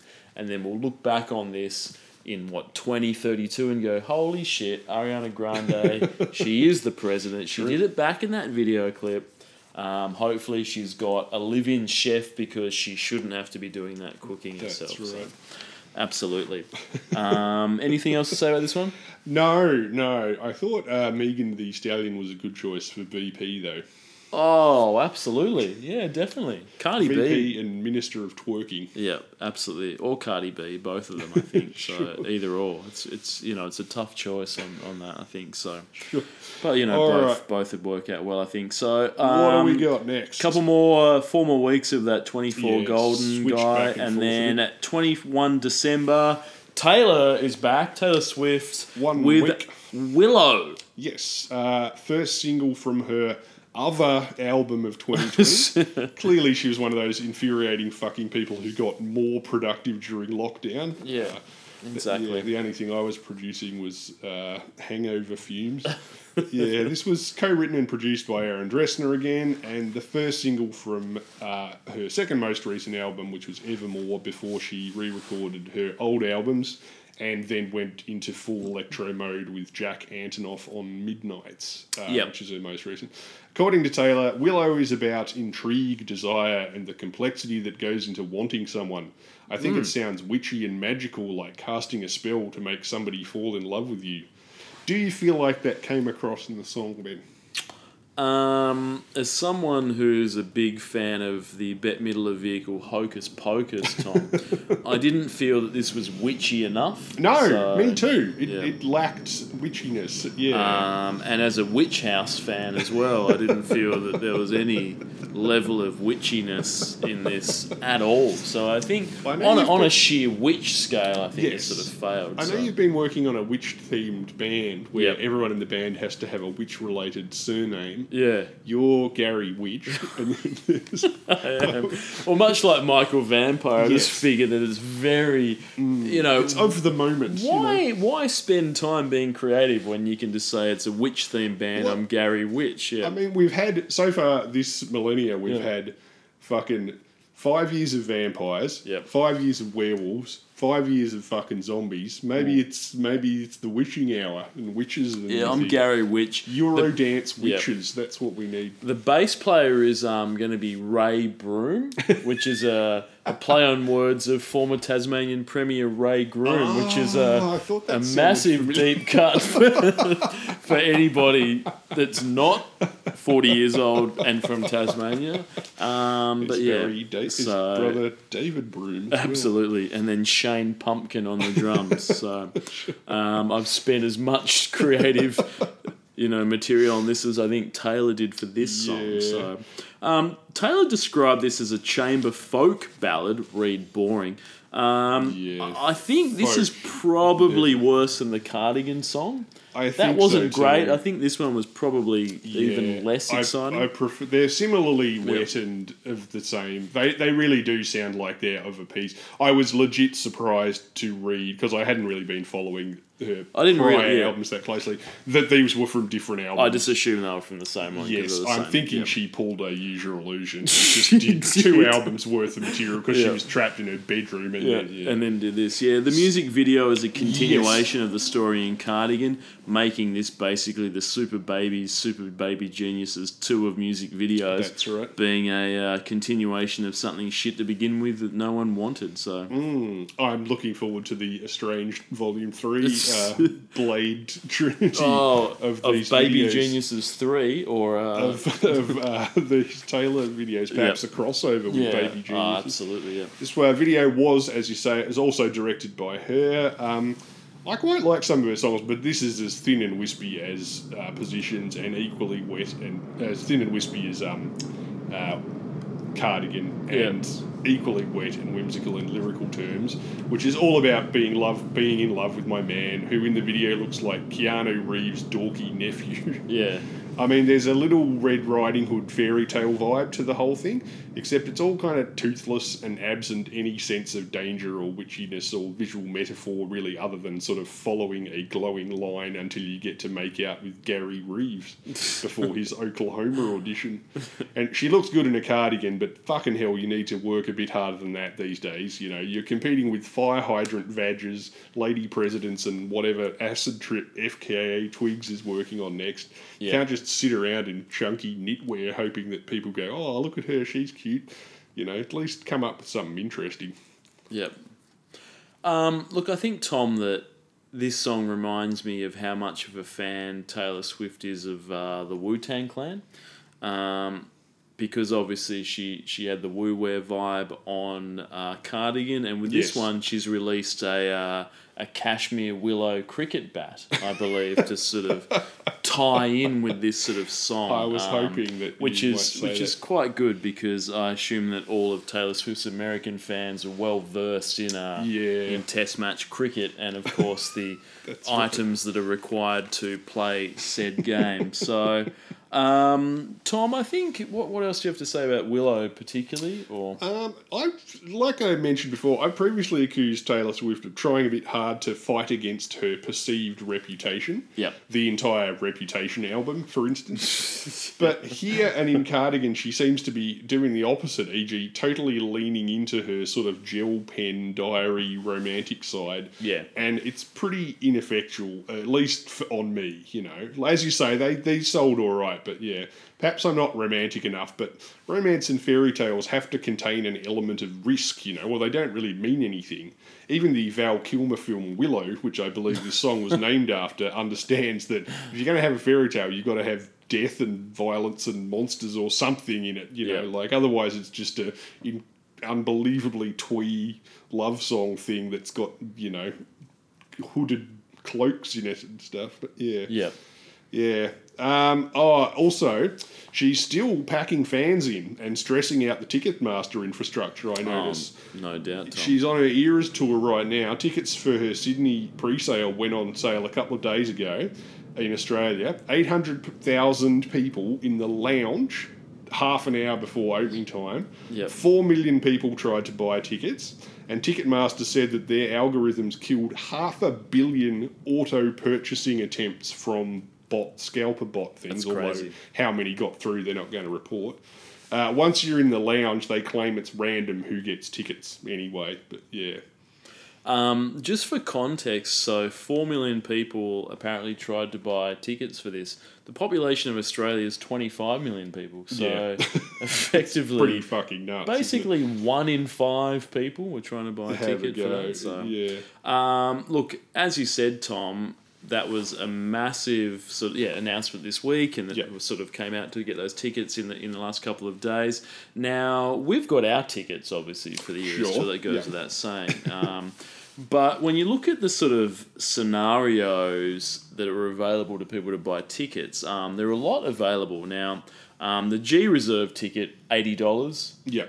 Which I assume was behind a pole 400 Yep. metres from the stage. That's Ticketmaster. There Yep. would have been 3 of those in the entire giant arena. Exactly. And then all the way through F Reserve, E Reserve, etc., up to A Reserve, which I think you're right, sort of Yep. in that bit at the front of the stage. Now, that's for the sort of the regular people, the plebs, but you and I, being big Swifties, we went in for obviously, you know, some of those special VIP packages. People might be saying, Ben and Tom, why would you spend such a large amount of money on these VIP packages? Well, you know, you get the special set of 4 Taylor Swift prints, Tom. You get the commemorative Taylor Swift The Eras Tour VIP tote bag. Yep. You get the Taylor Swift pin, the sticker, the postcard set, the souvenir concert ticket, VIP laminate, and matching lanyard. Sure. So I've got all of those, Tom, but I don't know. Are we going to be sitting together because there's the We Never Go Out of Style package for $350, which gets you 1 awesome E-Reserve ticket. I don't know whether that's what you went in for. It's a love story package, 1 excellent D Reserve ticket, that's $400. Yeah. Ready for it package, 1 amazing B Reserve ticket at $600, Tom. Yeah. Remember, all of these you get the tote bag, the sticker, Sure. the lanyard, lanyard, yep. exactly. Remember It All Too Well package, 1 incredible A Reserve for $750. Karma Is My Boyfriend package, 1 phenomenal A Reserve ticket at $900, and then it's been a long time coming package, 1 unforgettable A Reserve floor ticket at $1,250. Wow. That would want to be in Taylor's lap, I would say, for most of the concert. Yeah, I mean that's the thing, Tom. So look, I guess, you know, it sort of raises the question. A lot of people have said, what is the difference between something that's phenomenal and something that's unforgettable? True. Taylor's answered question. that. The difference is $350, I think. So that we know Hey, don't once forget and that for all. lanyard, Ben. Well, Those things absolutely. aren't cheap. Absolutely right. Now look, You can't just get a tote bag for free while buying 2 oranges at Yeah. any grocer in town, Ben. Now for $12.50, Tom, I'm happy with the A Reserve unforgettable seat. I've sure. got that. I'm happy with that. You know, I'm happy with the Taylor Swift prints. I'm happy with the Eras tote bag. Happy with the pin, the sticker, the postcard set, the concert ticket, the VIP laminate and matching lanyard. But I think for $12.50, as you said, I'd probably want a sort of a personalised leaked photo of Jake Gyllenhaal's penis. I think I probably want Yeah. that. Something from Taylor's personal iPhone, you know, that sort of probably his dick. I think that signed by Taylor would be good. I think a food package would be ideal. I sort of want to. I'm sitting down on that seat. I've paid $12.50. I've got the lanyard. I've got the tote bag. I've got the pin sticker, concert ticket. I've got the VIP tour laminate. But I want to sit down there, go, I'm at Taylor's thing. I'd probably, $12.50. I'd like dinner included. I want to open it up. Yeah. I want to see what is the signature Taylor Swift burrito. What is in that? I want to sort of get that. Hammer that down. If I'm spending $12.50, I don't want to have to go out for dinner beforehand. No, fuck and then no. hit the show. I want to show up there. I want No. Taylor's burrito. I don't even care what's in it. I just want that. The Taylor signature burrito. Maybe, whatever her special sauce is. Whatever. I don't care. I It's just want that. it's so Ticketmastery, isn't it? Because for VIP, I mean, maybe it's Taylor, who knows, but VIP implies that you will be you'll be given entry to an area that other people are not allowed to. A lot of Yeah. VIP tickets include some sort of backstage thing. Maybe you get to shake hands with the person. Maybe you get to say hi, or they're at a table and you get to walk past and take a quick photo or something like that. But yeah, I mean, I understand that Taylor's fairly busy, but still, Yeah, exactly. for $1,250, Now, I would think you'd want to go home with, at minimum, the risk of having contracted some sort of infection from the artist. oh, exactly. Look, I mean, that's what you get with the Motley Crue tour. I think you go home That's with right. Ebola. So it's good. But, Chlamydia or your money back, I think, exactly. is their guarantee. but the question is though, Tom, an A reserve is $400. Yeah. And then obviously it's been a long time coming package A reserve. The $1,250. Yeah. So there's an $850 difference there. I'm not sure that for Taylor Swift prints, the tote, pin, sticker, postcard set, lanyard, and tour laminate are worth $850. No, not unless that lanyard and laminate give you backstage access. That's No, exactly. If you're talking about some sort of crappy show bag, not that I would suggest that that's what you just described, then yes, $850 for a Yeah. crappy show bag does seem.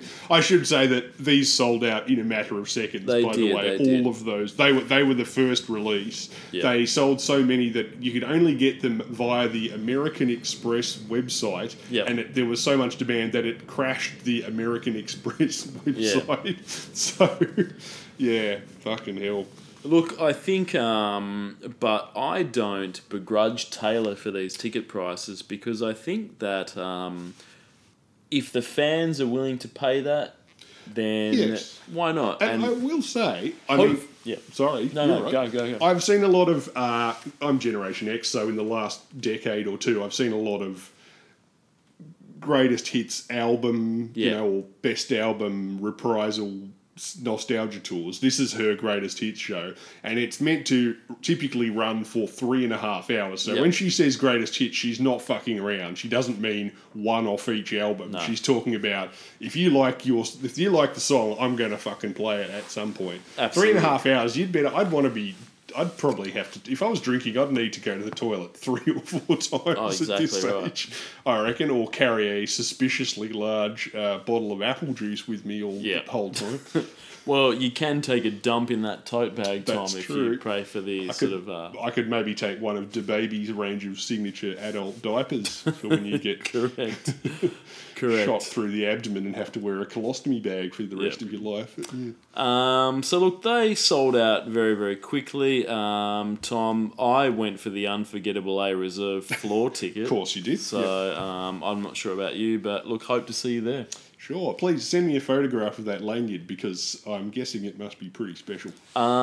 It's by my calculations worth $400. So yes, it should be. I don't think I've ever seen a $400 No. lanyard. Well, I'll send you a photo, definitely. I mean, I've sort of tried. I think the postcards are worth about $100-$200. So I've sort of put Yes. $400 in the lanyard. I could be wrong. The tote bag could be worth $600, and the lanyard could only be worth $50. But anyway, we'll see how we go.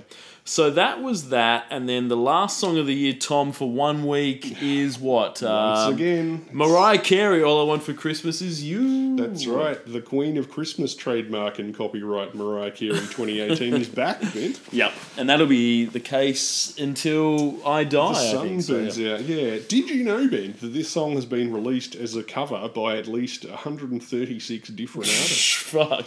Now, Hit me with some of the big Which ones. is your favourite cover, Oh, Ben? okay. Is it the Fifth Harmony? Or are you more of a Bowling for Soup man? Fucking hell. Perhaps you just prefer the 2011 self-cover by Mariah Carey plus yeah. plus Justin Bieber. Yeah, Who okay. usually gets his Christmas presents by rummaging through Ed Sheeran's wastepaper basket for songs he can rescue. As I understand it, one of those is all he needs to get him through to the next year. Look, I haven't heard the Bowling for Soup cover, but given that it's Bowling for Soup, I'm assuming that it will be my new favourite going forward. So, I don't mind but this. Fifth Harmony, though, I mean, oof. I know. That was not that. That was like 2015 as well. I was like, I'm surprised they're still together. I thought they'd all gone their separate ways by then. Yeah, well, I Didn't think they all fucking hate each other? yeah, well, I think friend of the podcast, Camilla, yes. is The voice she of- left, but I think the other four stayed together to do Fourth Harmony. Yeah, I think so. They probably still prefer performing that working from home song, which everyone's like, Yep. oh yeah, it's great. I get to, just do my Zoom meetings at home. And it's like, no, the song's about your husband taking a day off work to fucking that's dick right. the living shit out of me. But, it's fine. It's a Anyway, real Ariana Grande song. That was. So yeah, don't have anything more to say about All I Want for Christmas. I'll try and think of something next week because I was I assume struggling it will be fucking to in try there and think of again something. forever. So Incidentally, my favourite cover is, of course, the Zebra Head. Yeah. It's good Fucking that they're hell. still keeping it real. That's good. Now, Zebra Head, what, F tier new metal or sort of? Yeah, like that sort of post new metal in the sort of puddle of mud era. Where it's just kind of like shitty rock music? Yes. Yeah, okay, Yeah, that sort of Nickelback, Daughtry kind of thing. Fantastic. They had That's one good. half hit that had like Pamela Anderson in the video or something Jesus like that. Christ. Yeah. Okay. Good It's the on only them. way anyone would give a shit about them. Cool. All right. Well, thanks for listening. Yes. We will post the playlist. Check out the music videos. We'll be back next episode with 2021. Yep. See you then. Farewell. Take care. Bye.